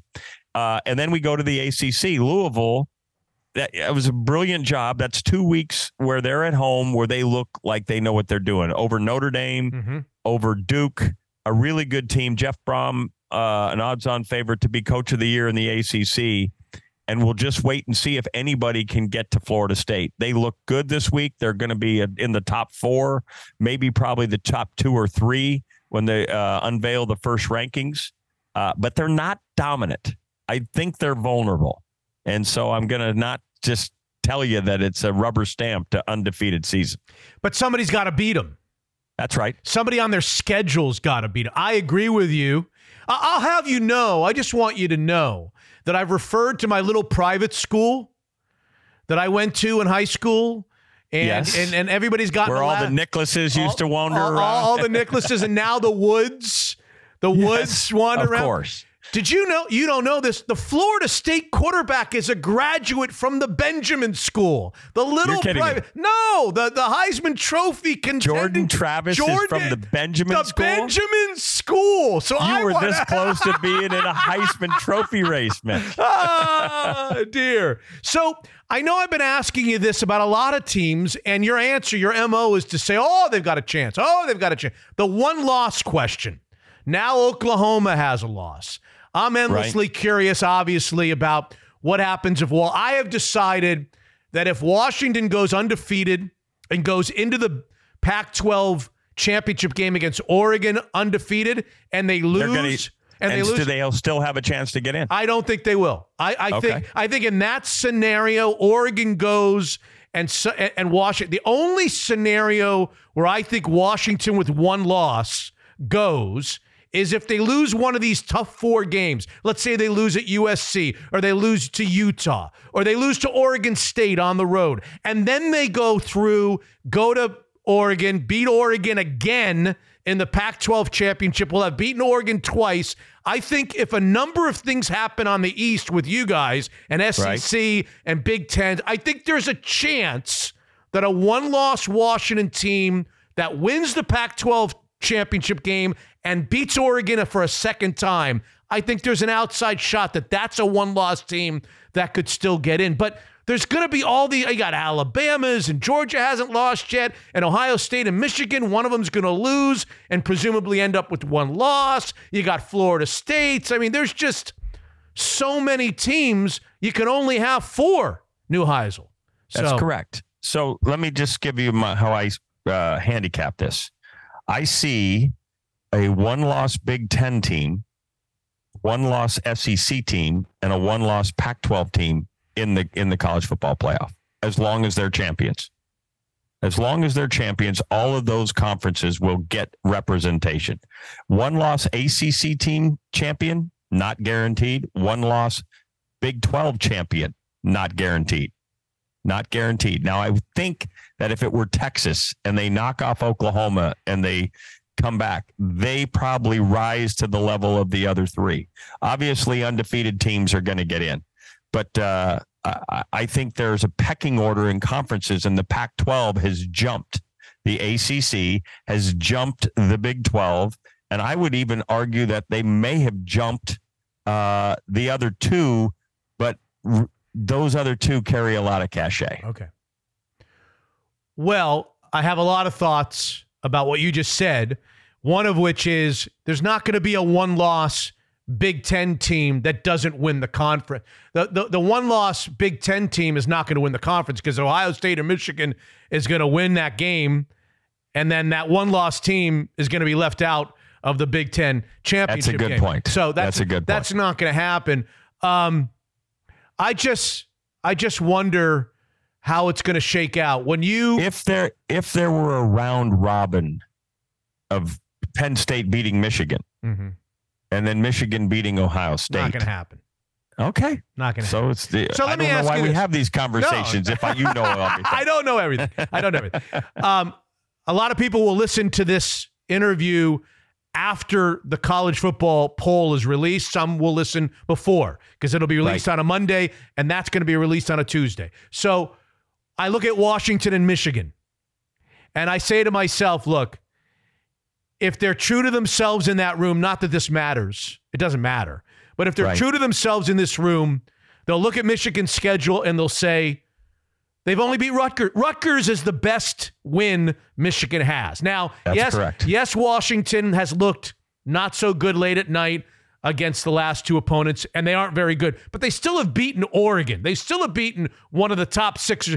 I say Washington deserves to be number 4, and Michigan should be out. They're going to be top 5. We know the 5 teams are going to be. Oregon will probably be the next tier, will lead the next tier. Will Michigan or Washington be higher in the first poll? I'm with you. I think Washington should be 4 and Michigan should be 5. Will they?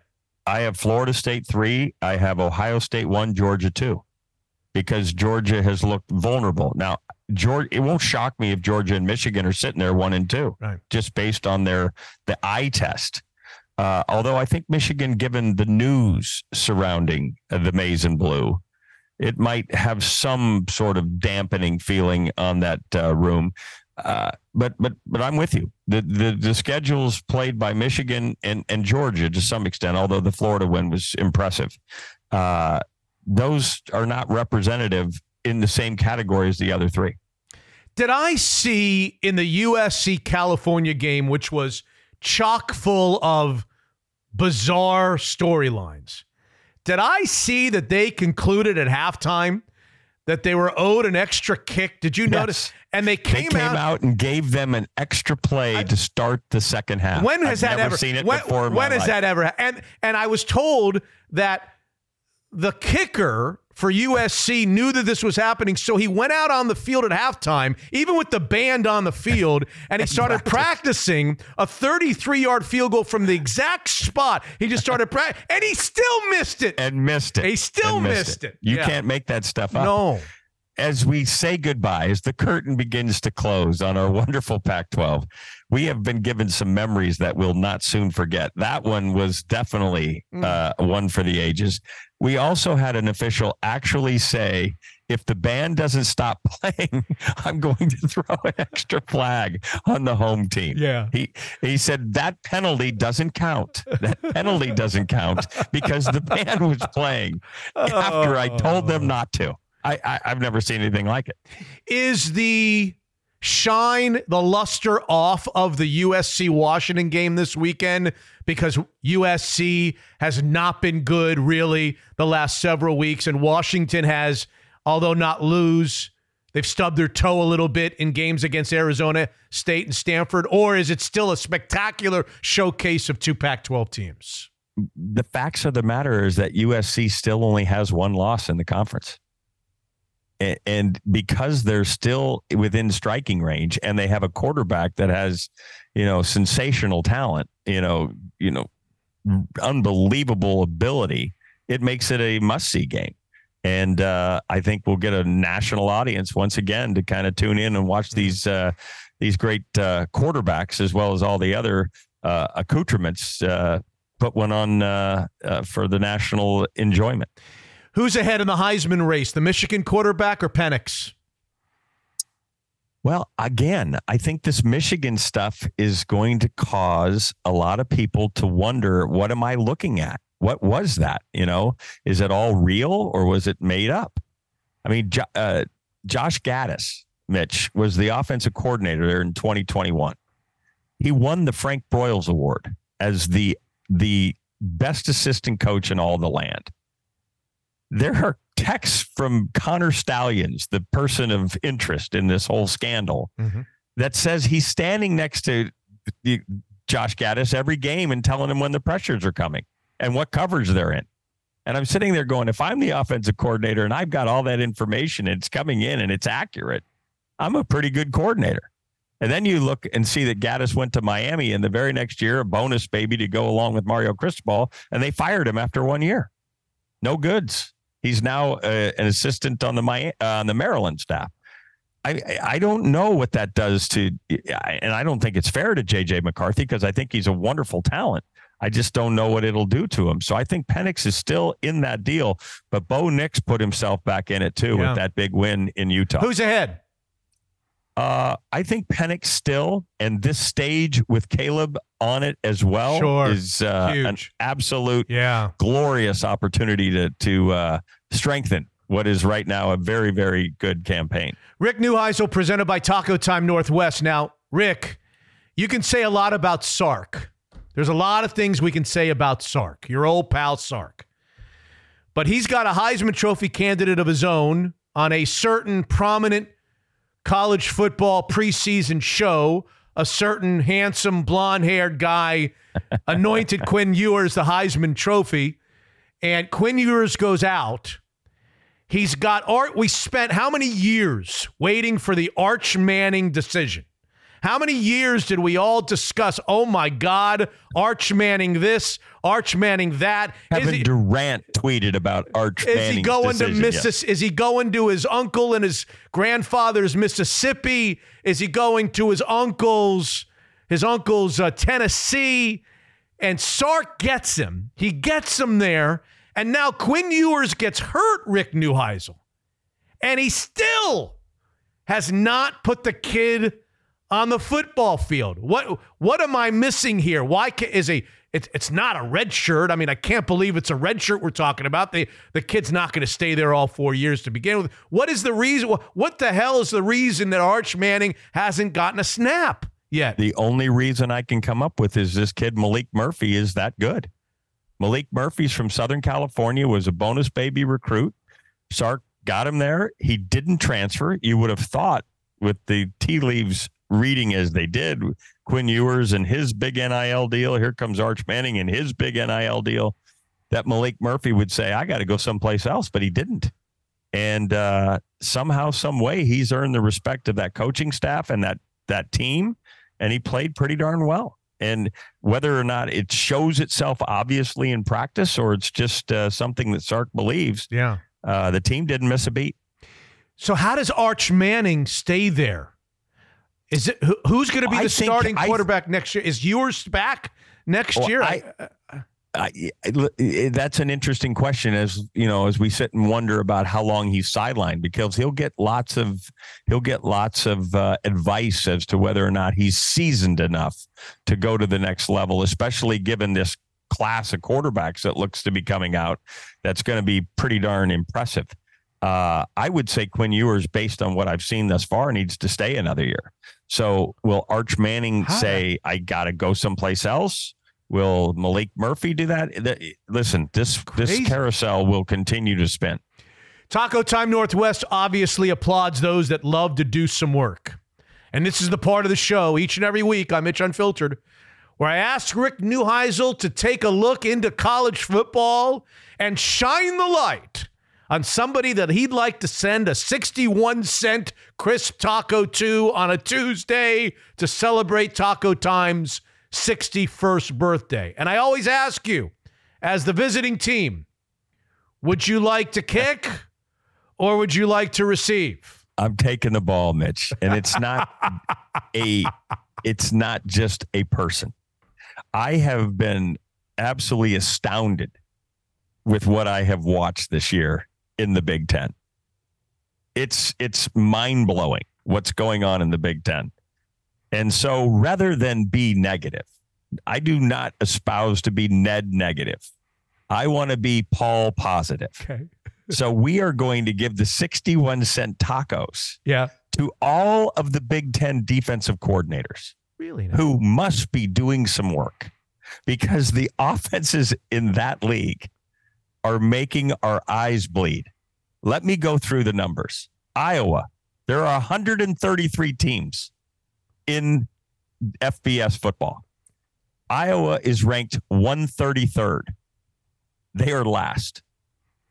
121st, Northwestern. These are yards per game numbers. 117, Minnesota. 115, Indiana. 113, Michigan State. 112, Nebraska. 107, Rutgers. 97, Purdue. 83rd, Illinois. And here come the real juggernaut offenses. Wisconsin at 74. Penn State at 67. Maryland at 48. Michigan at 46. And Ohio State at the top, 40th. Now, as you sit there and think this through, before we get to a Big Ten offense in yards per game in the FBS, we'll have gone through 5 SEC teams, 5 ACC teams, 7 Pac-12 teams, 8 Big 12 teams, amazing, 6 Sun Belt teams, 1 Conference USA, 1 MAC, 1 Mountain West, and a partridge in a pear tree.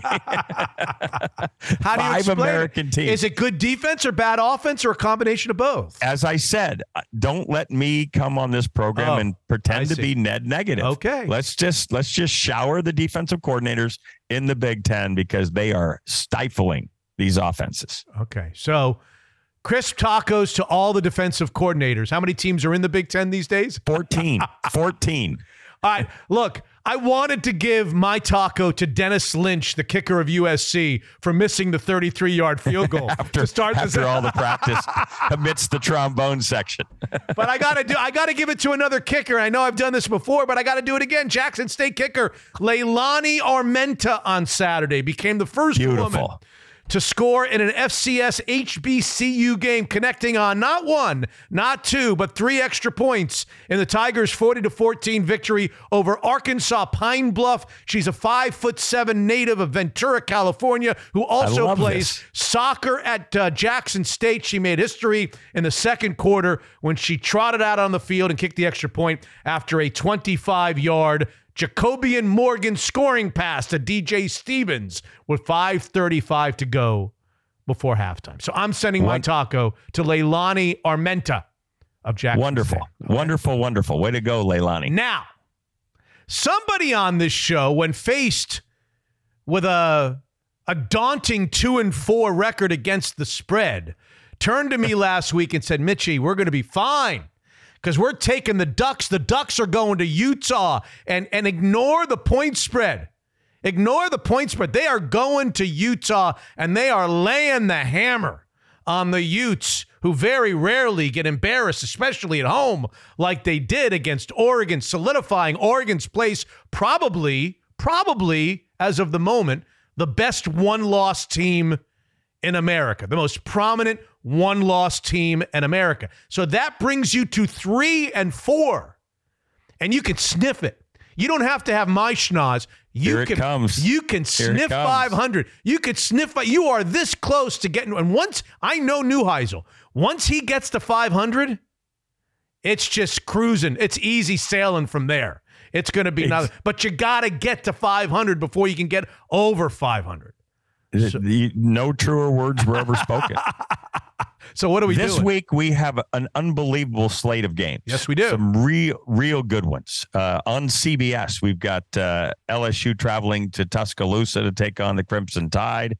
Before that, we'll have Missouri headed to Georgia. Missouri quietly 7-1 on the season. Can they win that game? Can they win even that game? Yeah, they can. Brady Cook's darn good. Okay. And I think their defense, but they're going to have Georgia help them. And Georgia's not very good at helping, meaning turn the ball over a bunch. Yeah. I don't see that happening. Okay. And even before that, we have Ohio State and Rutgers. Rutgers 6-2, Greg Schiano, and their 107th ranked offense. Unbelievable. We've got a game that is known for years and years simply as Bedlam. Bedlam. Yeah. The Oklahoma Sooners traveling to play Oklahoma State. Off a loss, licking their wounds. Off a loss to Kansas. We began the program talking about the great Kansas Jayhawk victory. It's the last Bedlam as Oklahoma heads to the SEC, the greener pastures of the SEC, leaving behind their brother school, Oklahoma State, and years of tradition. And there's been some acrimony in the great state of Oklahoma about this departure. You know, Mike Gundy says, hey, we didn't leave. We don't need to keep playing those guys. And so we get one and maybe only one for the ages. And with that being said, and what's happening at Oklahoma State following a 33-7 loss to South Alabama at home earlier in the year, followed by a loss to Iowa State where it looked like things were crumbling for the Pokes. The ghost of T. Boone Pickens came roaring back. And Kansas State went down. Kansas went down. West Virginia went down. And they just took care of the Cincinnati Bearcats. And I say, despite the fact that they're a touchdown underdog or close to it, I'm taking the Pokes. You're taking the Pokes. I'm taking the Pokes. In their last go-round of Bedlam there in Stillwater, Eskimo Joe's will rejoice. Give me the orange and black. And the coach isn't 40 anymore. No. Come at me. I'm a man. I'm much older than 40. All right, you got Oklahoma State plus 6 points at home at 12:30 Pacific, 3:30 in the East against the Oklahoma Sooners. And if you're right, and Oklahoma State should win, if Oklahoma already isn't out the Final Four discussion, they will be out after their second loss in consecutive weeks. And that is Richard Gerald Neuheisel Jr., 3-4 on the season. One win away, I say, from 500. And then it's easy sailing from there. Thank you, Rick. Good to visit with you again. Always fun, Mitch. It's J-Flow time, ladies and gentlemen. I'm Mitch Unfiltered. Jordan Flowers, the Woodinville office of Cross Country Mortgage. How are you, J-Flow? Dun, dun, dun, dun, dun, dun, dun, dun. Price is right. Here we go. I'm great. You're doing all right. Tough times big numbers, challenging rates. What can you tell us about buying and selling homes these days? Rates are high. It is a challenging market, but it is a good market for the buyers we're working with. They are not having to compete still. The rates are elevated, but they are getting homes at prices where they're not having to elevate. So it's a good time for buyers, and real estate is always a great investment during inflationary times to hedge against inflation. So still a good time. And you were telling me before we started about Fannie Mae. Tell our listeners. Yeah, so they just came out about a week ago and made it possible to buy 3 and 4-plex properties with 5% down. It used to be 25%. Now, if you're looking to buy a primary residence as a 3 or a 4-plex, you can put a minimum 5% down. And then the beauty is you can use the other 2 to 3 units that you're buying to use the rental income from those and use it as the income to qualify for purchasing that asset. So 4-plexes, you can borrow up to $1.5 million now in this market. So 5% down on that and use the income from it to purchase it. So great opportunity. And for all of us who need some help, whether we're buying or selling or refinancing, we're going to call the Woodinville office of Cross Country Mortgage because your team is the best. How do we reach you on your phone? You are calling me or texting me at 425-890-2957. And that's the direct line for Jordan Flowers, the Woodinville office of Cross Country Mortgage. Great partners of Mitch Unfiltered. Where would we be without them? Unfiltered. It's amusing, it moves, and somewhat to my surprise, I liked it. Wow. Where's your big red suit and beard, Santa? You just gave them a gift. You didn't like this movie? No, you didn't like Little Norman Golden? No, I didn't think you didn't like Norman Golden? No, I didn't think he was a particularly charismatic actor, or a very good actor, and I think Burt Reynolds is even worse. In the 1970s, 2 fascinating Chicago men changed the course of film critics everywhere forever with their iconic TV show, which had different titles, by the way. Boy, this is right in my wheelhouse.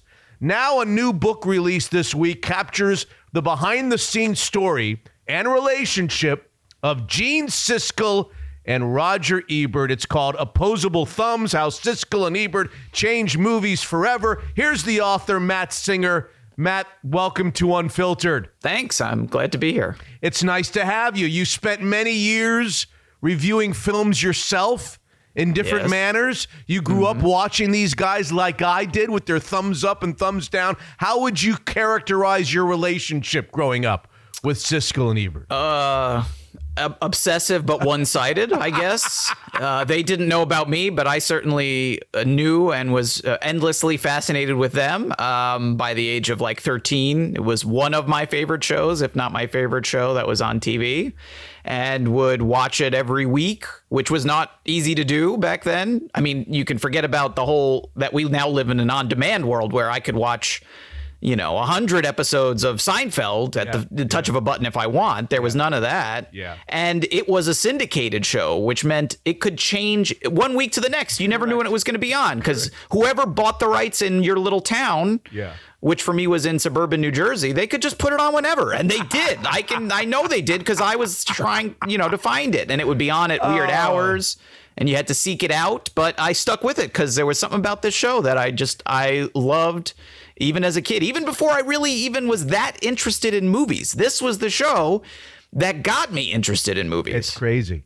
2 guys sitting in sweaters in a balcony of an old-fashioned looking theater. They didn't really look like people that should be on television. You said something about it, and I agree, something about it. And people in our audience that are old enough are like shaking their heads. Yes, Mitch. Yes, Matt. So there was what was it? Was it the relationship between the two of them? I mean, they would review movies I have never heard of. I had never heard of at the time. I had no interest in seeing. I was a kid.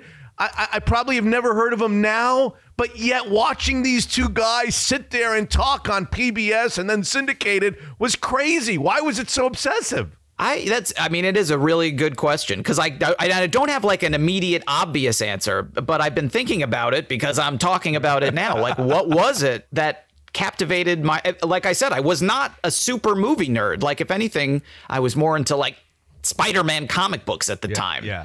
So it was them.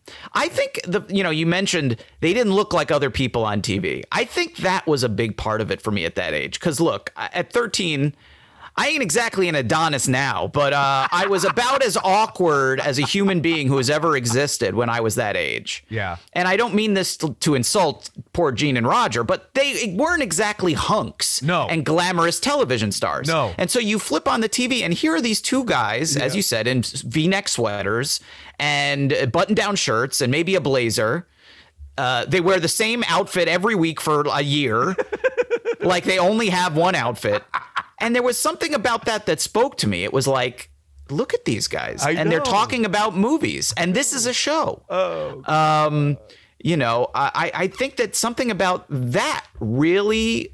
it caught people's eyes because they did not look like they belonged on television. And especially in the beginning, they did not belong on television and they knew they didn't belong on television. But that, I think, was they worked it to their advantage because you could tell these guys didn't get this job because they were gorgeous and they looked good. You know what I mean? They were there because they knew their stuff. Who were these guys? Two film critics, rival newspapers, put together in sort of an awkward fashion as you've described. Who were they? Who were Roger Ebert and Gene Siskel? Well, I mean, they were originally newspaper film critics in Chicago. They were working for competing newspapers.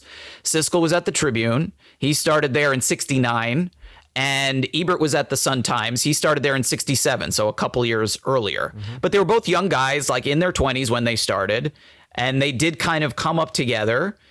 And even though they were working as, I guess you could say, colleagues or peers from 1969 until 1975 when the show started, they didn't really talk. They never hung out. They really hated each other for that period, especially. They considered each other basically like hated enemies, even more than competitors.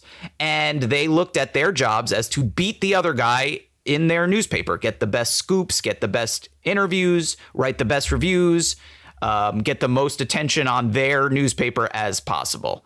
And then they were put together by the TV station in Chicago, the PBS station, WTTW. They had the idea to do a movie review show, and they were the ones who said, well, maybe we can get Roger Ebert, who had won a Pulitzer, and Siskel, who was already doing TV for the local CBS station and was well known as a film critic in town. Maybe we can get these guys to do it together. Right. And they didn't want to do it together. They would have rather done it with anyone else, but they wanted to do the show. And so they reluctantly agreed to do it together. And in the beginning, it did not work very well. And they didn't get along. And over time, they figured it out. So I'm a bit skeptical. I think the storyline of them hating each other, adds to the story. So is it a little exaggerated? You write that they fought about the movies that they would review. They fought about who got a chance to read the opening remarks to introduce them. They fought about everything. They hated each other. Is that legitimate? I mean, at some point, they became great friends. But well, at some point they became friends. Did they ever become great friends? The people I spoke to said no, not really. And when and I did a ton of research because they're no longer with us to get their quotes. And that was a question they were asked all the time. Do you really hate each other? By the ends of their careers into the 1990s, no, they didn't hate each other. But they never became besties. They weren't like, filming the show and then going out for a burger. Right. That was never their relationship. And in the beginning, they really did not like each other. They were honest, perhaps to a fault, especially Gene Siskel. If it was a put on, they would have said so. They said they authentically did not like each other. What happened was over time, they got really good at the show. The show got big. They came to see they had something going. And they needed each other. They needed each other. And it was a great professional relationship. Right. They did soften and come to like and maybe even love each other in that sibling sort of way where like I have two little kids. They love each other and they will fight practically to the death about something that they perceive in the same way that people tell me stories about Gene and Roger that are in the book. So similar to the way my kids act, where if one thinks the other is getting anything that they are not getting, wait, let me see how many M&Ms you just gave my sister. You gave her 7 and you gave me 6? Yeah. Give me another M&M. That's the sort of, like, you hear the stories and they're in the book, like that's the kind of relationship they had even when they were getting along better. Well, going back to the question of what was it about the show? One of the great things about the show is both of them would get pissy, Matt, They would, and they would get pissy on TV, on national television. They get pissy, and you could feel it. It was almost uncomfortable, but great. Yes. You wrote in your book about one specific episode that you love the most, where they reviewed 2 films none of us have ever heard of, Stella and Men Don't Leave. Tell our audience that story. Yeah, I mean, I hadn't heard of them either. I mean, it's not just you. It's not just the people listening. I had no idea, but I'm watching hundreds of episodes as research for the book and come across this one. And this was this during the episode, Siskel says something along the lines of, if they ever preserve one episode of the show for posterity, this should be it. These 2 random movies that no one had heard of then or now or in the future. Right. But it's because they're very similar movies. They're both kind of melodramas, what used to be called women's pictures, weepies, that sort of movie. And Roger liked one and Gene liked the other. And they had totally different reactions to these 2 movies, and they fought bitterly about it. Mm-hmm. And if you watch them both, you'd go, well, they're not that different. They're kind of the same movie. But they could have such strong, intense reactions to the same movie in such different ways that really was part of the secret sauce, was that they did not see even movies that we consider great, the masterpieces of that era. Sometimes they both hated them, sometimes one hated it, and they could even fight about a movie they agreed about. Like if they both gave thumbs up to Wall Street, then they could spend 5 minutes arguing about why it was good and having totally different explanations. Well, Michael Douglas is the best part. I thought Michael Douglas wasn't that great. I like Charlie Sheen. Oh, I thought it was a really good movie about like Wall Street culture. You really thought that? I don't think it has anything to do with Wall Street. It's not about that at all. So they could fight and argue in a very entertaining way about almost anything. And you're right, it did sometimes come close to uncomfortable, but they had that way of finding just the right level where they never really went over that edge. They went right up to the edge of, wow, this is uncomfortable, but they never quite crossed over. It was always sort of enjoyable to watch that. And while all of us in whatever business, in whatever field that we're in, try to reinvent the wheel and come up with some complicated form of success, they had, Matt, thumbs up and thumbs down. It was a simple, they didn't even do 2 stars, 3 stars, 5. They did thumbs up and thumbs down. The simplicity of that added to the whole success of the hit. That's right. Yeah. And actually when they wrote reviews in their newspapers, they would use stars. But the people on television who they were working for, the producers, were saying it's too complicated, and thumbs up, And originally they actually had a rating system before that with yeses and nos. The original rating system was yeses and nos, which is also very, very simplistic, but doesn't have quite the same ring as the thumbs. Yeah. And then when they left to go to syndication, they couldn't take yes and no with them. Apparently, yes is a potentially copyrightable word.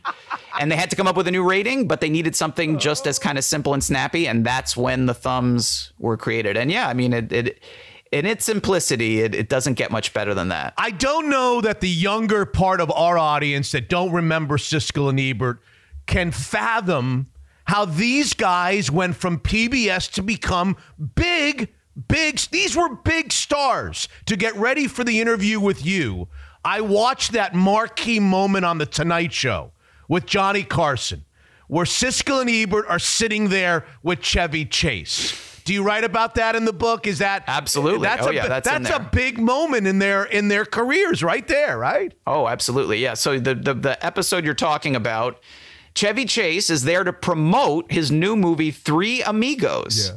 And he does his interview, and then, it's The Tonight Show. The guests stick around on the couch. Yeah. Siskel and Ebert come out, and Johnny asks them, what's the, I hate to be mean, but is there any bad Christmas movie this season? And Roger doesn't hesitate. He just says, I can't recommend Three Amigos. And Chevy Chase is sitting literally right next to him. And the audience is understandably aghast, but he doesn't back down. And, they turn it into Great television. Chevy makes some jokes. He kind of does his old SNL routine where he would kind of do the, like, it doesn't work in podcasts, but he would, while Roger is talking, he would lean back and he would kind of make fun of the way he mimic the way he was talking and gets huge laughs that way. Yes. That was something that they did on those shows that nobody else would have done. And I don't think today, like, who today would go on a talk show and say about the person who had just preceded them, their movie sucks, and is sitting right next to them and say, that movie is bad. You shouldn't go see it. No question. You didn't do a good job. I mean, that was something. I mean, when you go like, well, why were they so big and popular, especially on those shows?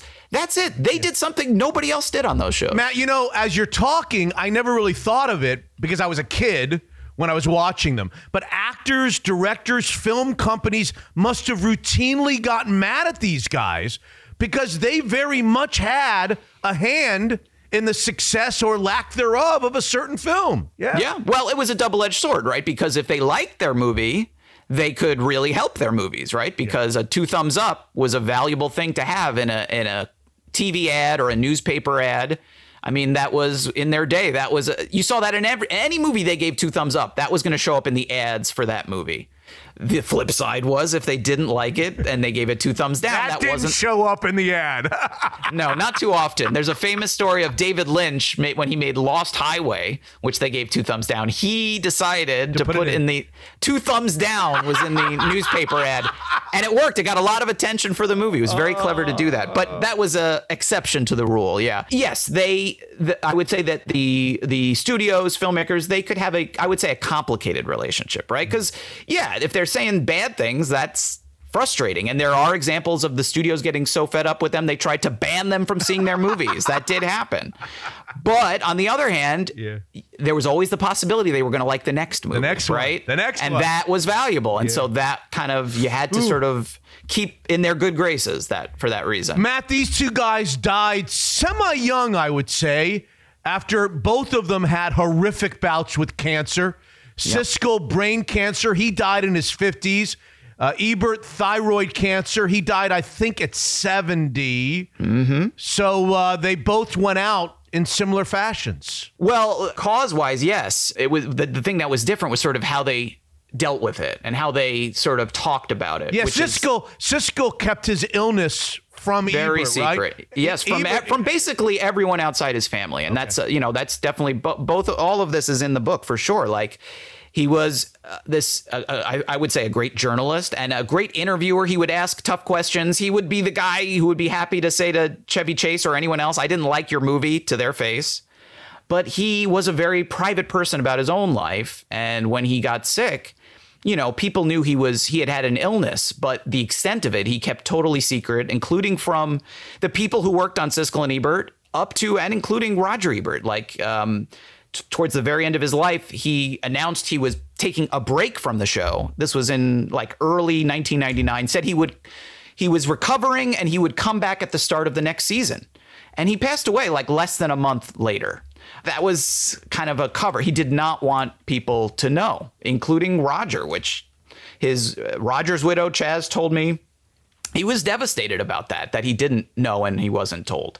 And I think most people agree that really affected Roger. And then when he got ill, he had the total different approach to it, where he talked about it and he told people how he was doing and what was happening. And, then he lost the ability to speak eventually. And I suppose he could have receded from public life and not gone out and not done as much. And he did the opposite. He wrote more. He wrote hundreds of pieces a year after he lost the ability to speak. And he produced a new version of it was then known as At the Movies. Ebert Presents At the Movies. So he kept himself out there. There's a memoir about him and then a movie about the memoir, life itself, where you see him struggling with cancer.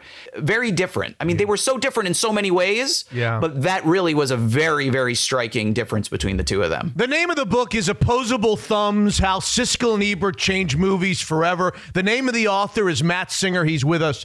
Did I see you say in an interview that you were scared to write this book and you had to be convinced by your wife? Why?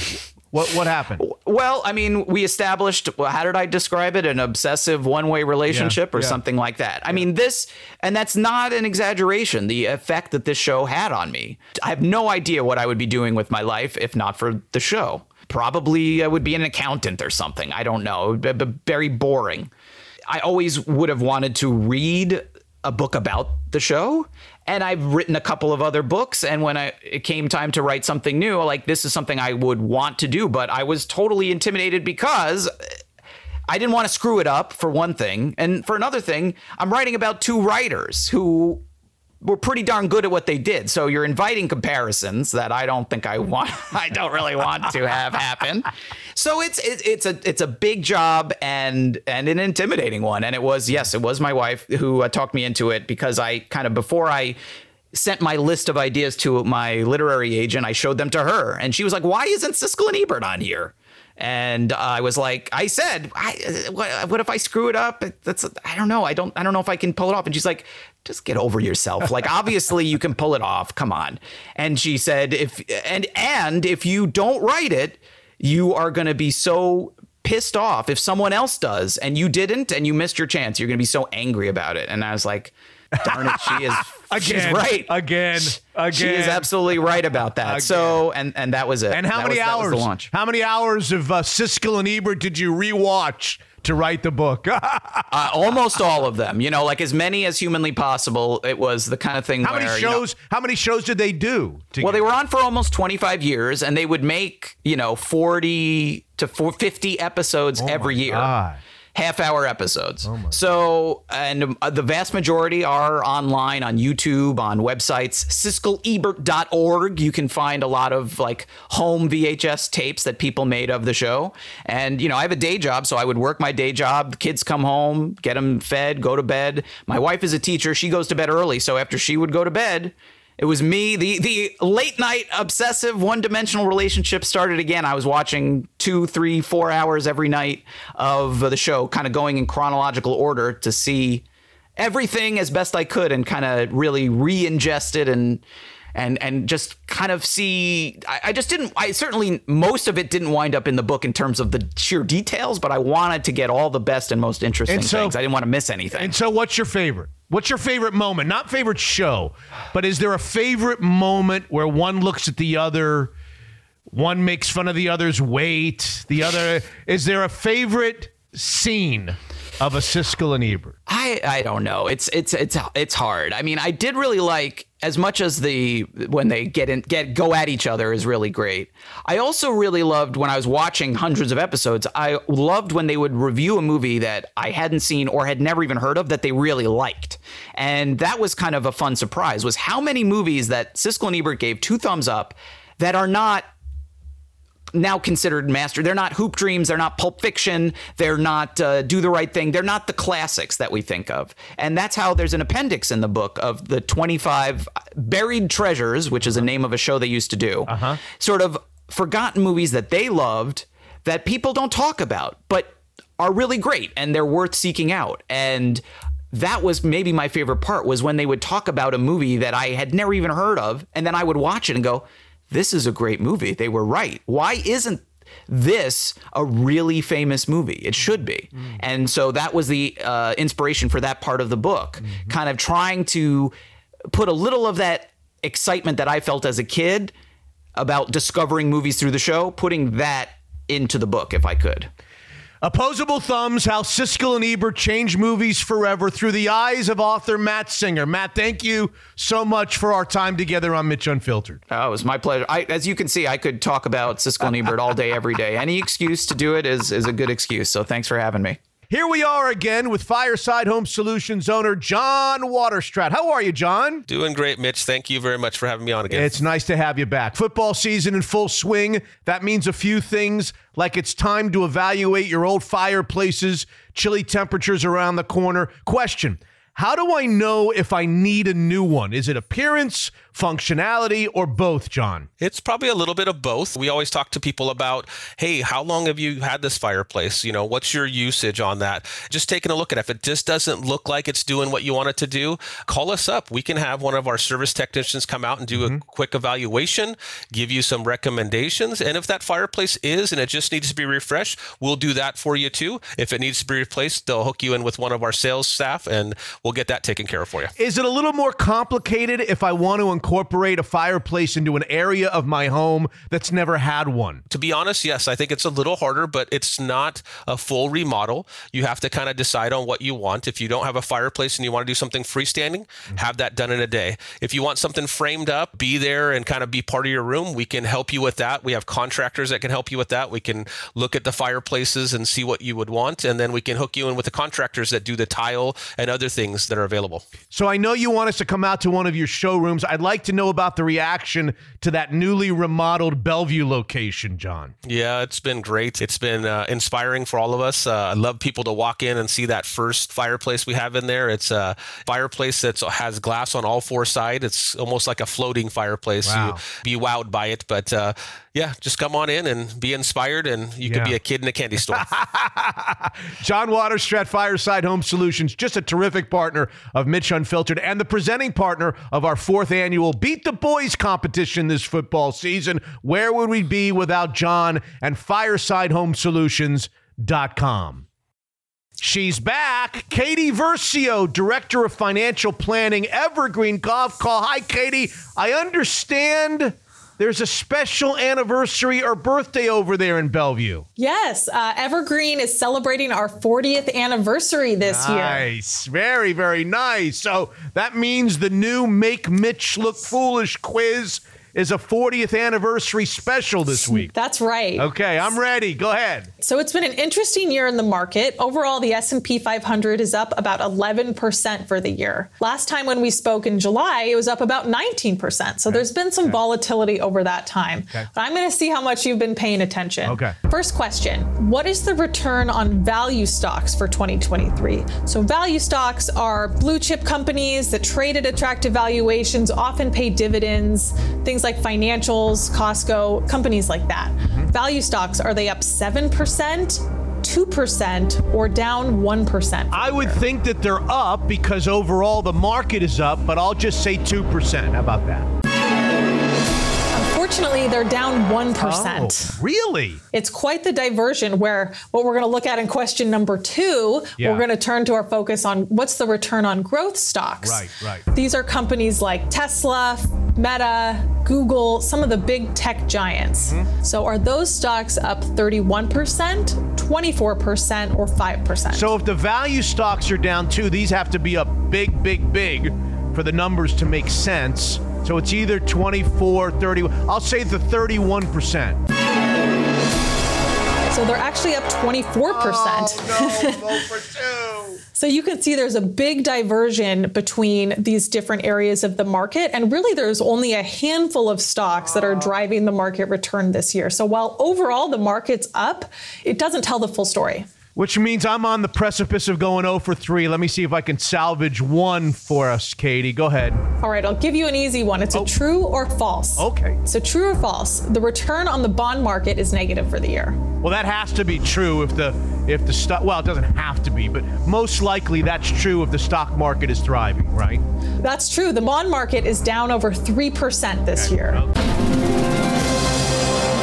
So I go 1 for 3, and in baseball, 333 makes me an all-star hitter. I'm going to stick to that. We love Evergreen Golf Call, a terrific partner. Start your search and learn all about them at evergreengk.com because they're everything wealth.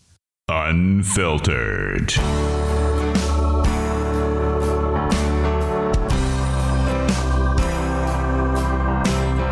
Other Stuff segment, episode 260. The Seahawks win on Sunday barely, get a late touchdown on a questionable non-call. Should it have been holding? Should it not have been holding? Hotshot says it was holding. Pete Carroll says it was perfectly played, just the way we teach it. Right. by DK Metcalf. Seahawks win. He actually might be right, judging by all the penalties they have. Seahawks at the moment before Monday Night Football are 5-2. Woo. And sole owners of first place in the NFC West and the number 2 overall seed in the NFC. Right now, if the season started as we're recording this right now, the Eagles would have the bye, and the Seahawks would be the number 2 seed playing the last playoff team, the 7th seed in the wild card standings. Boy, it's fun watching the Niners lose. It really is. I mean, is the sophomore slump a thing with their quarterback Purdy? I mean, is it? Well, I don't know that he's playing healthy, well. But boy, he got shellacked pretty good against the Bengals on Sunday. I had that on one of the other screens. But this is the other stuff segment. It is. Yes. Would you like to start, or do you want me to start? The college football fan who rocked a giant penis costume to the Sam Houston State football game I did not see the giant penis costume, but after you tell me about the giant penis costume, I'm going to tell you what my favorite sports costumes that I saw on Twitter over the weekend. I'll give you one, but go ahead. The fan clearly in the Halloween spirit. He wore his get up at the Elliott T. Bauer Stadium for the Bearcats versus UTEP Miners game in Texas, and a spectator in the stands captured him on video. Huge pecker and all, and of course, the package wouldn't be complete without 2 big balls dragging by his feet. He had to add as if we couldn't tell what it was anyway. School officials were none too pleased about the stunt, and they dispatched a security guard to lead the penis out of his seat. And he was given a choice: remove the costume, and stay at the game, or get the hell out of here with your penis costume. And it's unclear what he chose to do. But I haven't seen that costume. So funny. There's video if anyone wants to see it. I don't know whether you've seen the costume, and this is not going to resonate with you if you haven't seen it. Okay. The picture is making the rounds. Some guy, and I don't even know where he is, dressed up as Randy Johnson. I haven't seen that. Randy Johnson in the old Arizona Diamondbacks uniform. Yeah. He's got the mustache and the whole thing. And his girlfriend is the bird. Oh, no. That Randy. Oh, God. That is You've not awesome. seen that picture? No. Oh, my God. Very funny. They went as Randy Johnson and you remember the bird? Of course. Oh, my God. I felt so sorry for that poor bird. Probably just trying to get a worm and oh, bam. My God. She dressed up. She's got like feathers going everywhere. Amazing. That's and he great. dressed up as Randy Johnson. That's my favorite sports costume. It's a great idea. Will the Seahawks make a trade before the Halloween deadline?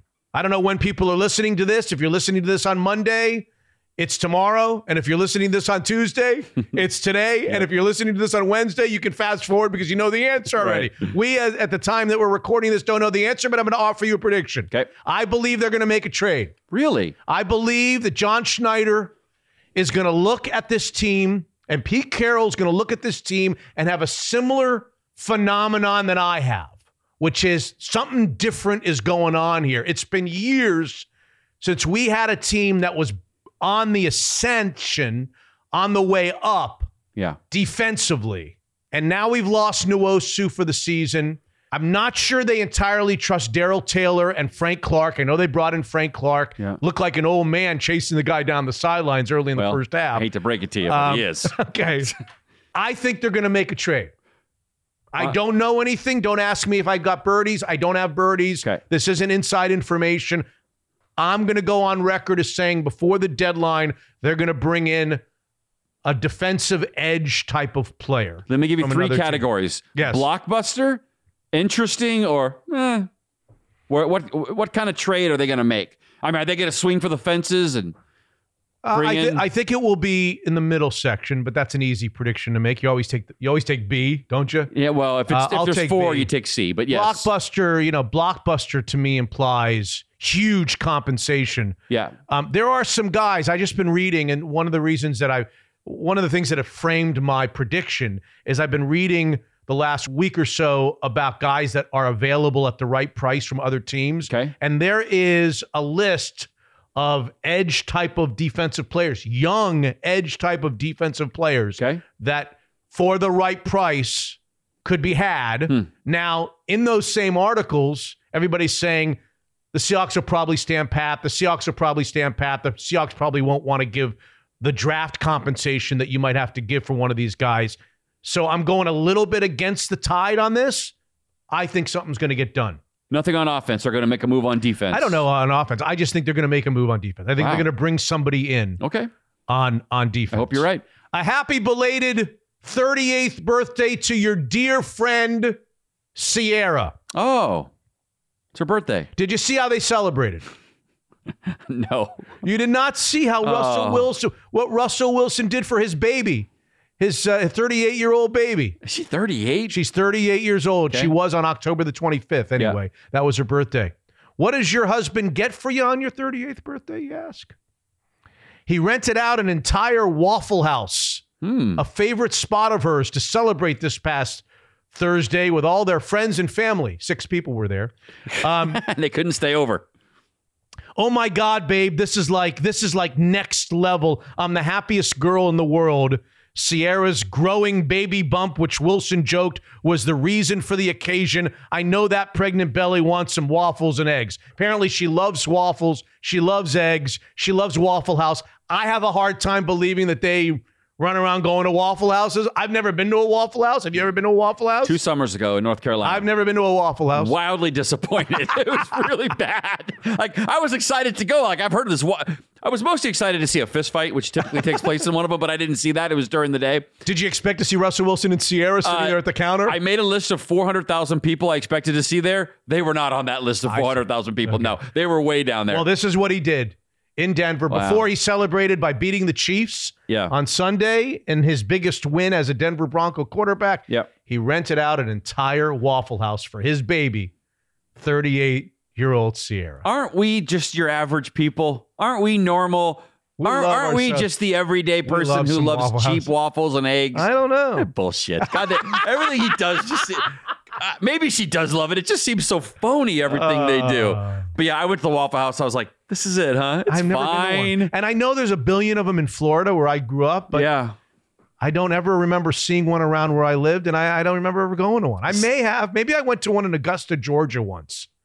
I feel like maybe I was at one in Augusta, Georgia, outside of the Masters one time. It serves a time and purpose and place. If you're hungover, it's probably like awesome. Denny's? Is that what it is? Yeah, ish. Not quite as extensive. Which do you like better? You like a nice Denny's Grand Slam breakfast? I've been to the Denny's a billion times. I went to Denny's in Anaheim like 5 years ago for breakfast. Yes. And I was so pissed off after I paid for it because it was shit. Really? It was terrible. It was just awful, bland. Have I ever told you about Max getting off the plane? No. Going to Denny's? I never told you this story? No, go ahead. I don't know. We're probably digressing here.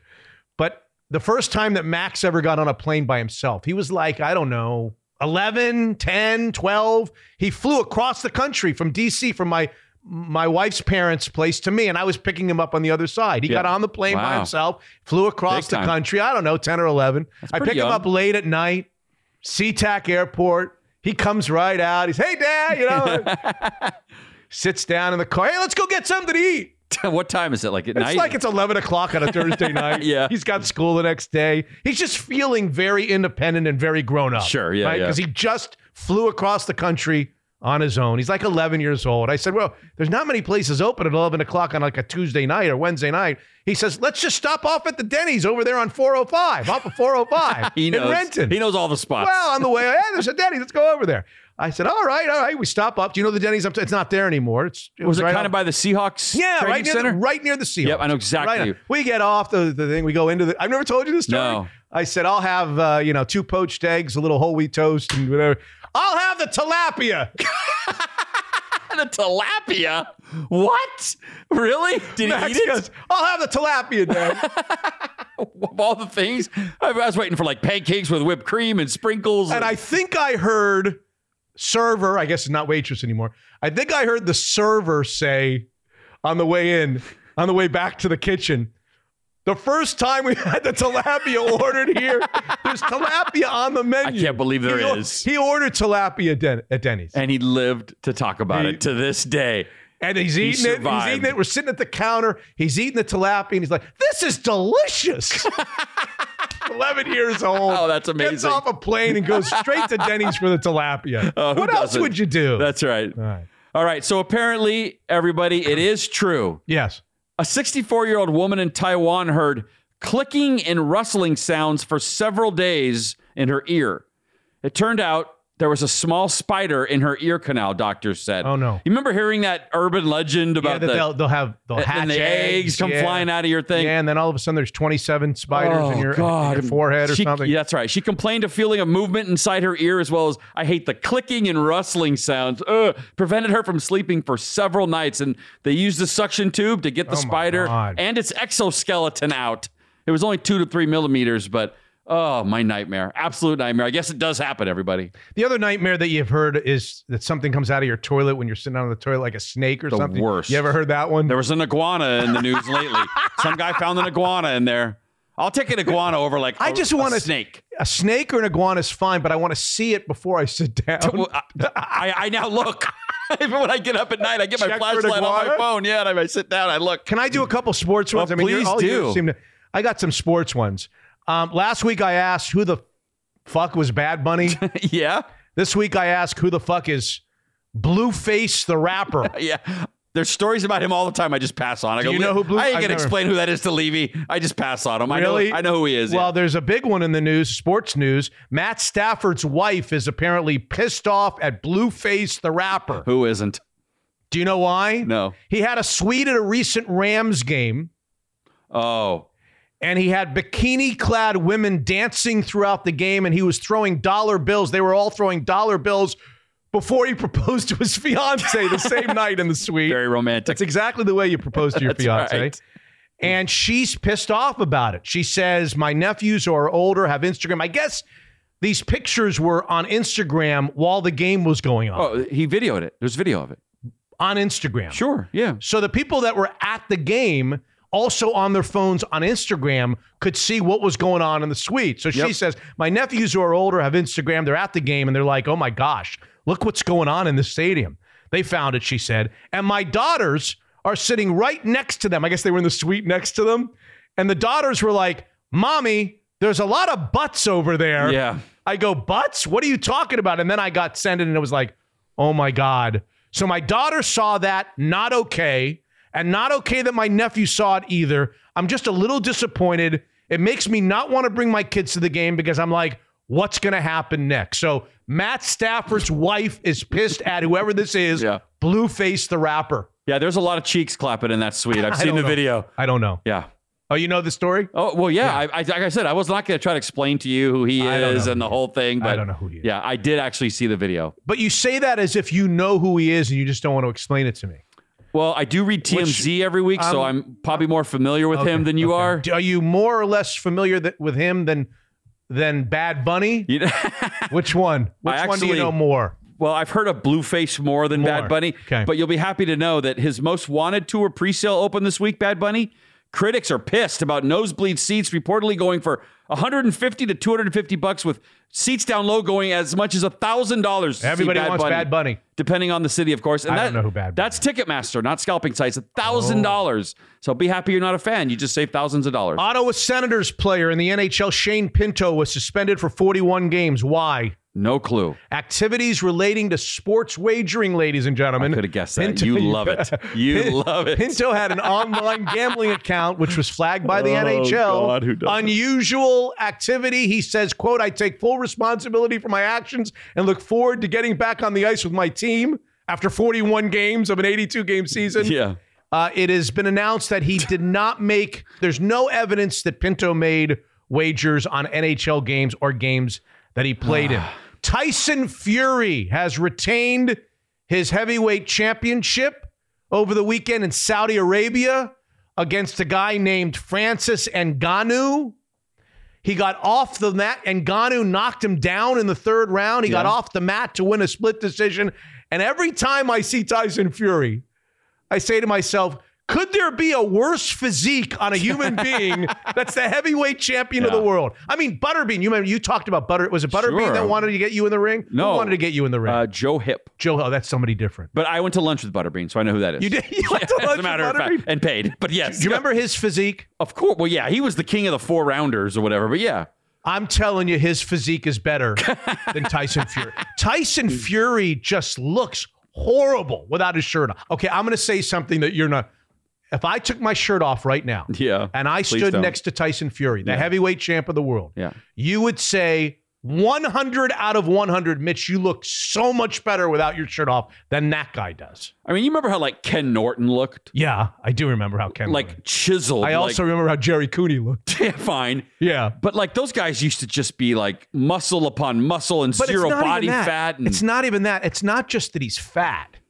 You got to look at him and you'll understand. Just doughy and no, but it's just no muscle. The proportion is wrong. The ratio of okay. where he's. I mean, it's just he looks awful without a shirt on, and he's like the $100 million heavyweight champ. I mean, I grew up with my heavyweight was Tyson. I mean, Tyson looked like a Greek god the way he was built. And there are a lot of heavyweights that don't look like Tyson or really a Ken lot. Norton. Yeah, oh yeah.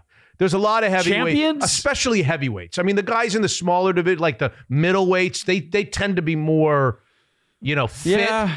But this guy takes. He is the most out of shape looking human being you've ever seen. But he must punch like a donkey kick. I don't know. He must hit hard. Congratulations, Hotshot, to the newest billionaire in America. Yeah, I saw. I want to skip over it. I can't say her name. No, I'm not going to say her name. I can't say her name. All I'll say is there's an article out. She's made her first billion. 400 million. Here's the breakdown. 400 million off of music released since 2019.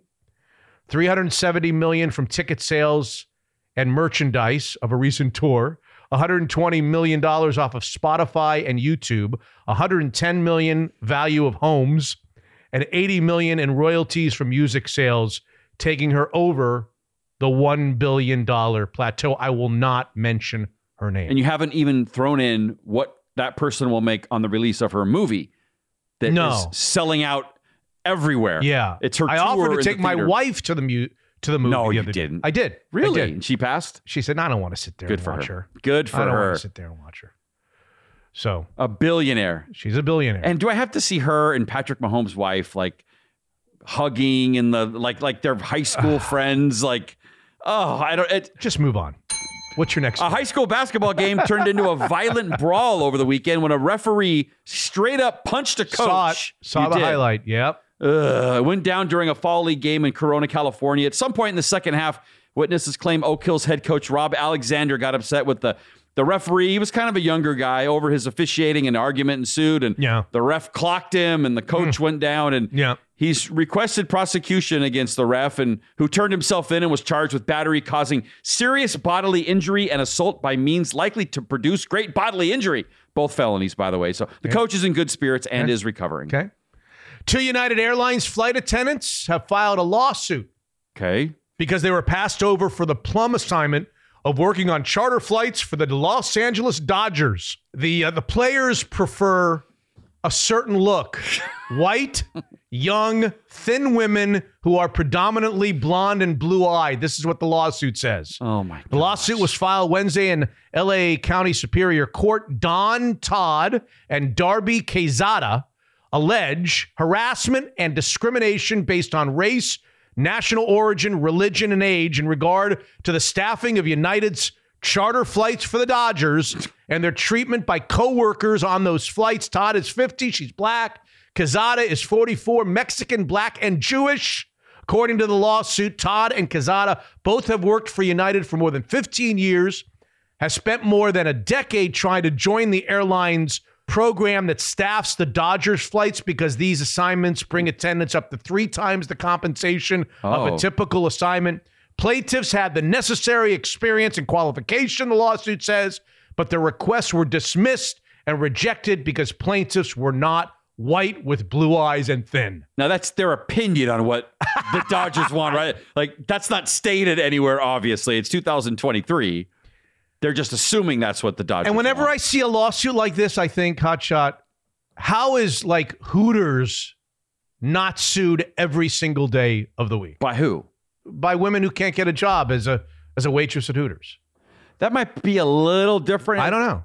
Isn't there How does it work? Right to hire, right to fire type thing going on? Why is it different at a restaurant? It's different at a restaurant than it is at an airline company? It's surprising Hooters still exist. I don't know. Maybe it doesn't exist. But I'm sure it does. So just substitute whatever restaurant that has the great looking servers. There's a couple in downtown Bellevue. With Hooters. There's got to be restaurants that hire servers based on their appearance, right? How are they not sued every single day like United Airlines is being sued.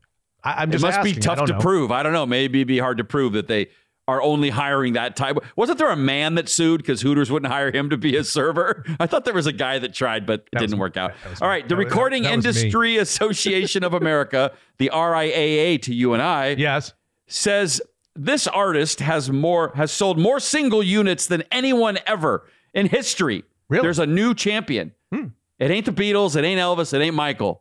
Who is it? Which artist has sold more single units than anyone ever in history? You won't come up with it, but I will tell you who it is. Go ahead. His name is Drake. Oh, no. Now name one Drake song. I don't like Drake. I don't know one song. I respect him. I know people How do you not know one Drake song? It's funny. I work with a young guy who that's his favorite artist. I said, play me Drake's most popular song. Let me hear it. And I didn't recognize it. It's weird. It's shocking that a guy like you, kind of is, musical aficionado, would weird. at least know a Drake song. You'd think I would. He's been around a while. I mean, he's not like something new. I know. I can't. Maybe I'm wrong and maybe I'm mistaken, and someone will send me one that everybody knows, but I can't think of one Drake song. The most popular artist of all time, according to the RIAA. That's unbelievable. I'm not going to be able to help you. Over Michael, the Beatles, Elvis, Stones, whoever. No, I just know he's a Toronto Raptors fan and he's annoying. But doesn't he kind of go where the wind's blowing with his fanship? No, I think he's a Canadian, a Canuck. He's Canadian, yeah. And I think he likes the Raptors and he's always sitting courtside. He does seem kind of annoying though for some reason. Yeah, throwing around a celebrity. Anyway, I got RIPs. I got 5. Okay, did we cover Matthew Perry and how sad that is? Yeah, I guess we kind of did. I was shocked when I saw it. I was like, wow, really? You remember really Sam Kinison, the comedian? Of course. So, so a colossal cocaine user. Like he talked about it. It's out there. Yeah. Drinker, partier, living by the sun on the Sunset Strip. He completely sobered up and then got in a head-on car accident and died. Completely sober. And it's just crazy to think like, well, all the drugs he did, that's how he goes out. And I thought we about don't that with know. Perry We too. don't. Let's hesitate. We don't know that whatever battles he has fought in the past maybe didn't come back and haunt his body. I mean, his body's been through a lot. I just think, as somebody who on a much smaller scale has gone through my thing, when you see a guy like that, who I'm not a huge Friends fan. I didn't watch Friends. I wasn't like a loyal Friends except when Jennifer Aniston was on. So every episode. But this guy was obviously a uniquely talented guy. For sure. At the top of the world. He got big laughs. He did on that show, yeah. People loved him. That's right. Loved his character, loved his performance. He did movies. He did shows. Sure. I think he did theater. Obviously, a tremendously talented human being who also was immensely successful. There's a lot of talented guys out there especially in that field, that just not in the right place at the right time and never get found. He got found. He was big. He was huge. Capitalized on it. He had the world at his fingertips, and yet I'm not going to sit here and psychoanalyze him, but obviously he had so many demons and addiction's just a mother. It just is. I mean, but your addiction comes from stuff that you have inside internally that you can't handle. I mean, there's always a reason for addiction, and it's really, to me, a cruel and tragic story that ends. And then it looked like he did this book tour. I don't know if you saw him on TV. I think he did a book recently talking about, super honest about all of his addictions and his 15 stints in rehab and all of his problems. And it looked like maybe he was getting to the other side of this. Right. And to die at 54, I mean, God. I know. Hard. And of course, because really I'm sad. me, but my head went right too. Boy, you guys missed out on the $1 billion reunion series you could have done on Netflix or something too, right? Like, that's out now. Can't, who wants to watch it now without him? So, yeah, awful. And I saw that Adele dedicated a song to him, like in her Vegas show. Adele, she stopped her show. Yeah, I mean, he affected a lot of people's lives in a positive way. 54 years old. Did you know who his stepfather was? I had no idea. Yes, I do. The guy from like Dateline NBC or Keith Morrison from Dateline. Dateline, yeah. So murder, you say? Well, not so fast. Good. I love that guy. He's great. Good. Very good. Anyway, Was Matthew it Perry, actually 54. murder I've got a that couple day? of others you may or may not know. You Yep. won't know the name Bobby Bingo Smith, 77, a small forward that helped the Cleveland Cavaliers climb from an expansion team to a playoff contender in the 1970s. Okay. He's died at the age of 77. He has his jersey retired or his number retired for the Cleveland Cavaliers. Great nickname. You may not know the name, but you'll know the character Richard Mole, 80, actor best known for playing the bailiff on that show Night Court back 100 years ago. I literally looked him up a year ago. I'm like, is that guy still alive? He was until this week. Yep. Too bad. Nostradamus Bull Shannon was the character's name. Bull. He played Bull. He got abducted by aliens on the last episode, I think. Did he really? Yeah, I think so, yeah. Richard Mole, 80 years old, at 6'8". University of California. Yeah, 6'8" guy. You remember him with the bald head. Yeah. Kind of a goofy character. University of California, Berkeley graduate. A history major, dies at the age of 80. I've got Richard Roundtree at 81, the ultra cool actor who played John Shaft, the cat that won't cop out when the danger's all about. He's so he was awesome. also in the ABC miniseries Roots. Yep. He died at his home in Los Angeles of pancreatic cancer, 81 years old. Who do you have? So outside of those? I would like to start with the 18 people that are dead this week after the mass shooting in Maine. It's 18 as we record this. I mean, I know there's other people who are injured, but yeah, Robert Card opened fire in a bowling alley in a bar, and the list of victims includes people in their 70s all the way to 14. And just horrible. Just awful. So rest in peace to them. Yep. Georgetown women's basketball head coach Tasha Butts, 41 years old. Fought cancer for a long time. Oh, man. Yeah. So rest in peace to Coach Tasha. Headlines? Headlines? Yeah. Of course. A charity-run thrift store in Wales is asking supporters to stop donating their unused and used sex toys. Uh-oh. They don't want that at the thrift store. They don't need those. When I first heard the headline, I was really hoping it was just tongue in cheek. A 30-year-old who has made close to $1 million thanks to selling her armpit hair. Oh, God. Has revealed her social media success has come at a price. The downside, you ask? Turns out it's way tougher to make that armpit fart noise with hairy pits. Got to get the right suction. It doesn't work. Former Vice President Mike Pence announced his withdrawal from the 2024 Republican presidential race on Saturday after faring poorly in polls and running low on campaign funds. While his wife is reportedly very upset about his decision, man, I wish I was a fly on his head in that house. Scientists make a concerning discovery deep inside a cave that's been closed off for decades. Man, I always wonder what happened to Jenna Jameson. And finally, a wedding in Bolivia quickly got ugly after the groom's ex reportedly showed up to the wedding and threw excrement on the newly married couple. That's right, threw poop on them in protest. But you know how the old saying goes, don't you? Something old, something new, something borrowed, something poo. It's been said many times, yes. The University of Washington will face USC in Los Angeles on Saturday. By the way, are they good, USC? They're not really good, they right? gave up 49 to Cal? They gave up 49 to Cal. I mean, Notre Dame kicked their ass. I mean, but is Washington any good? No, they're not any good either. So it'll be a good game. Washington at USC on Saturday. The Seahawks at the Ravens. Who won again on Sunday. Very good So team. we'll have lots to talk about on episode 261, which I promise will be better, especially your headlines, than this show. Kind of hard to improve upon perfection, but we'll see how it goes. Episode 260 is in the books.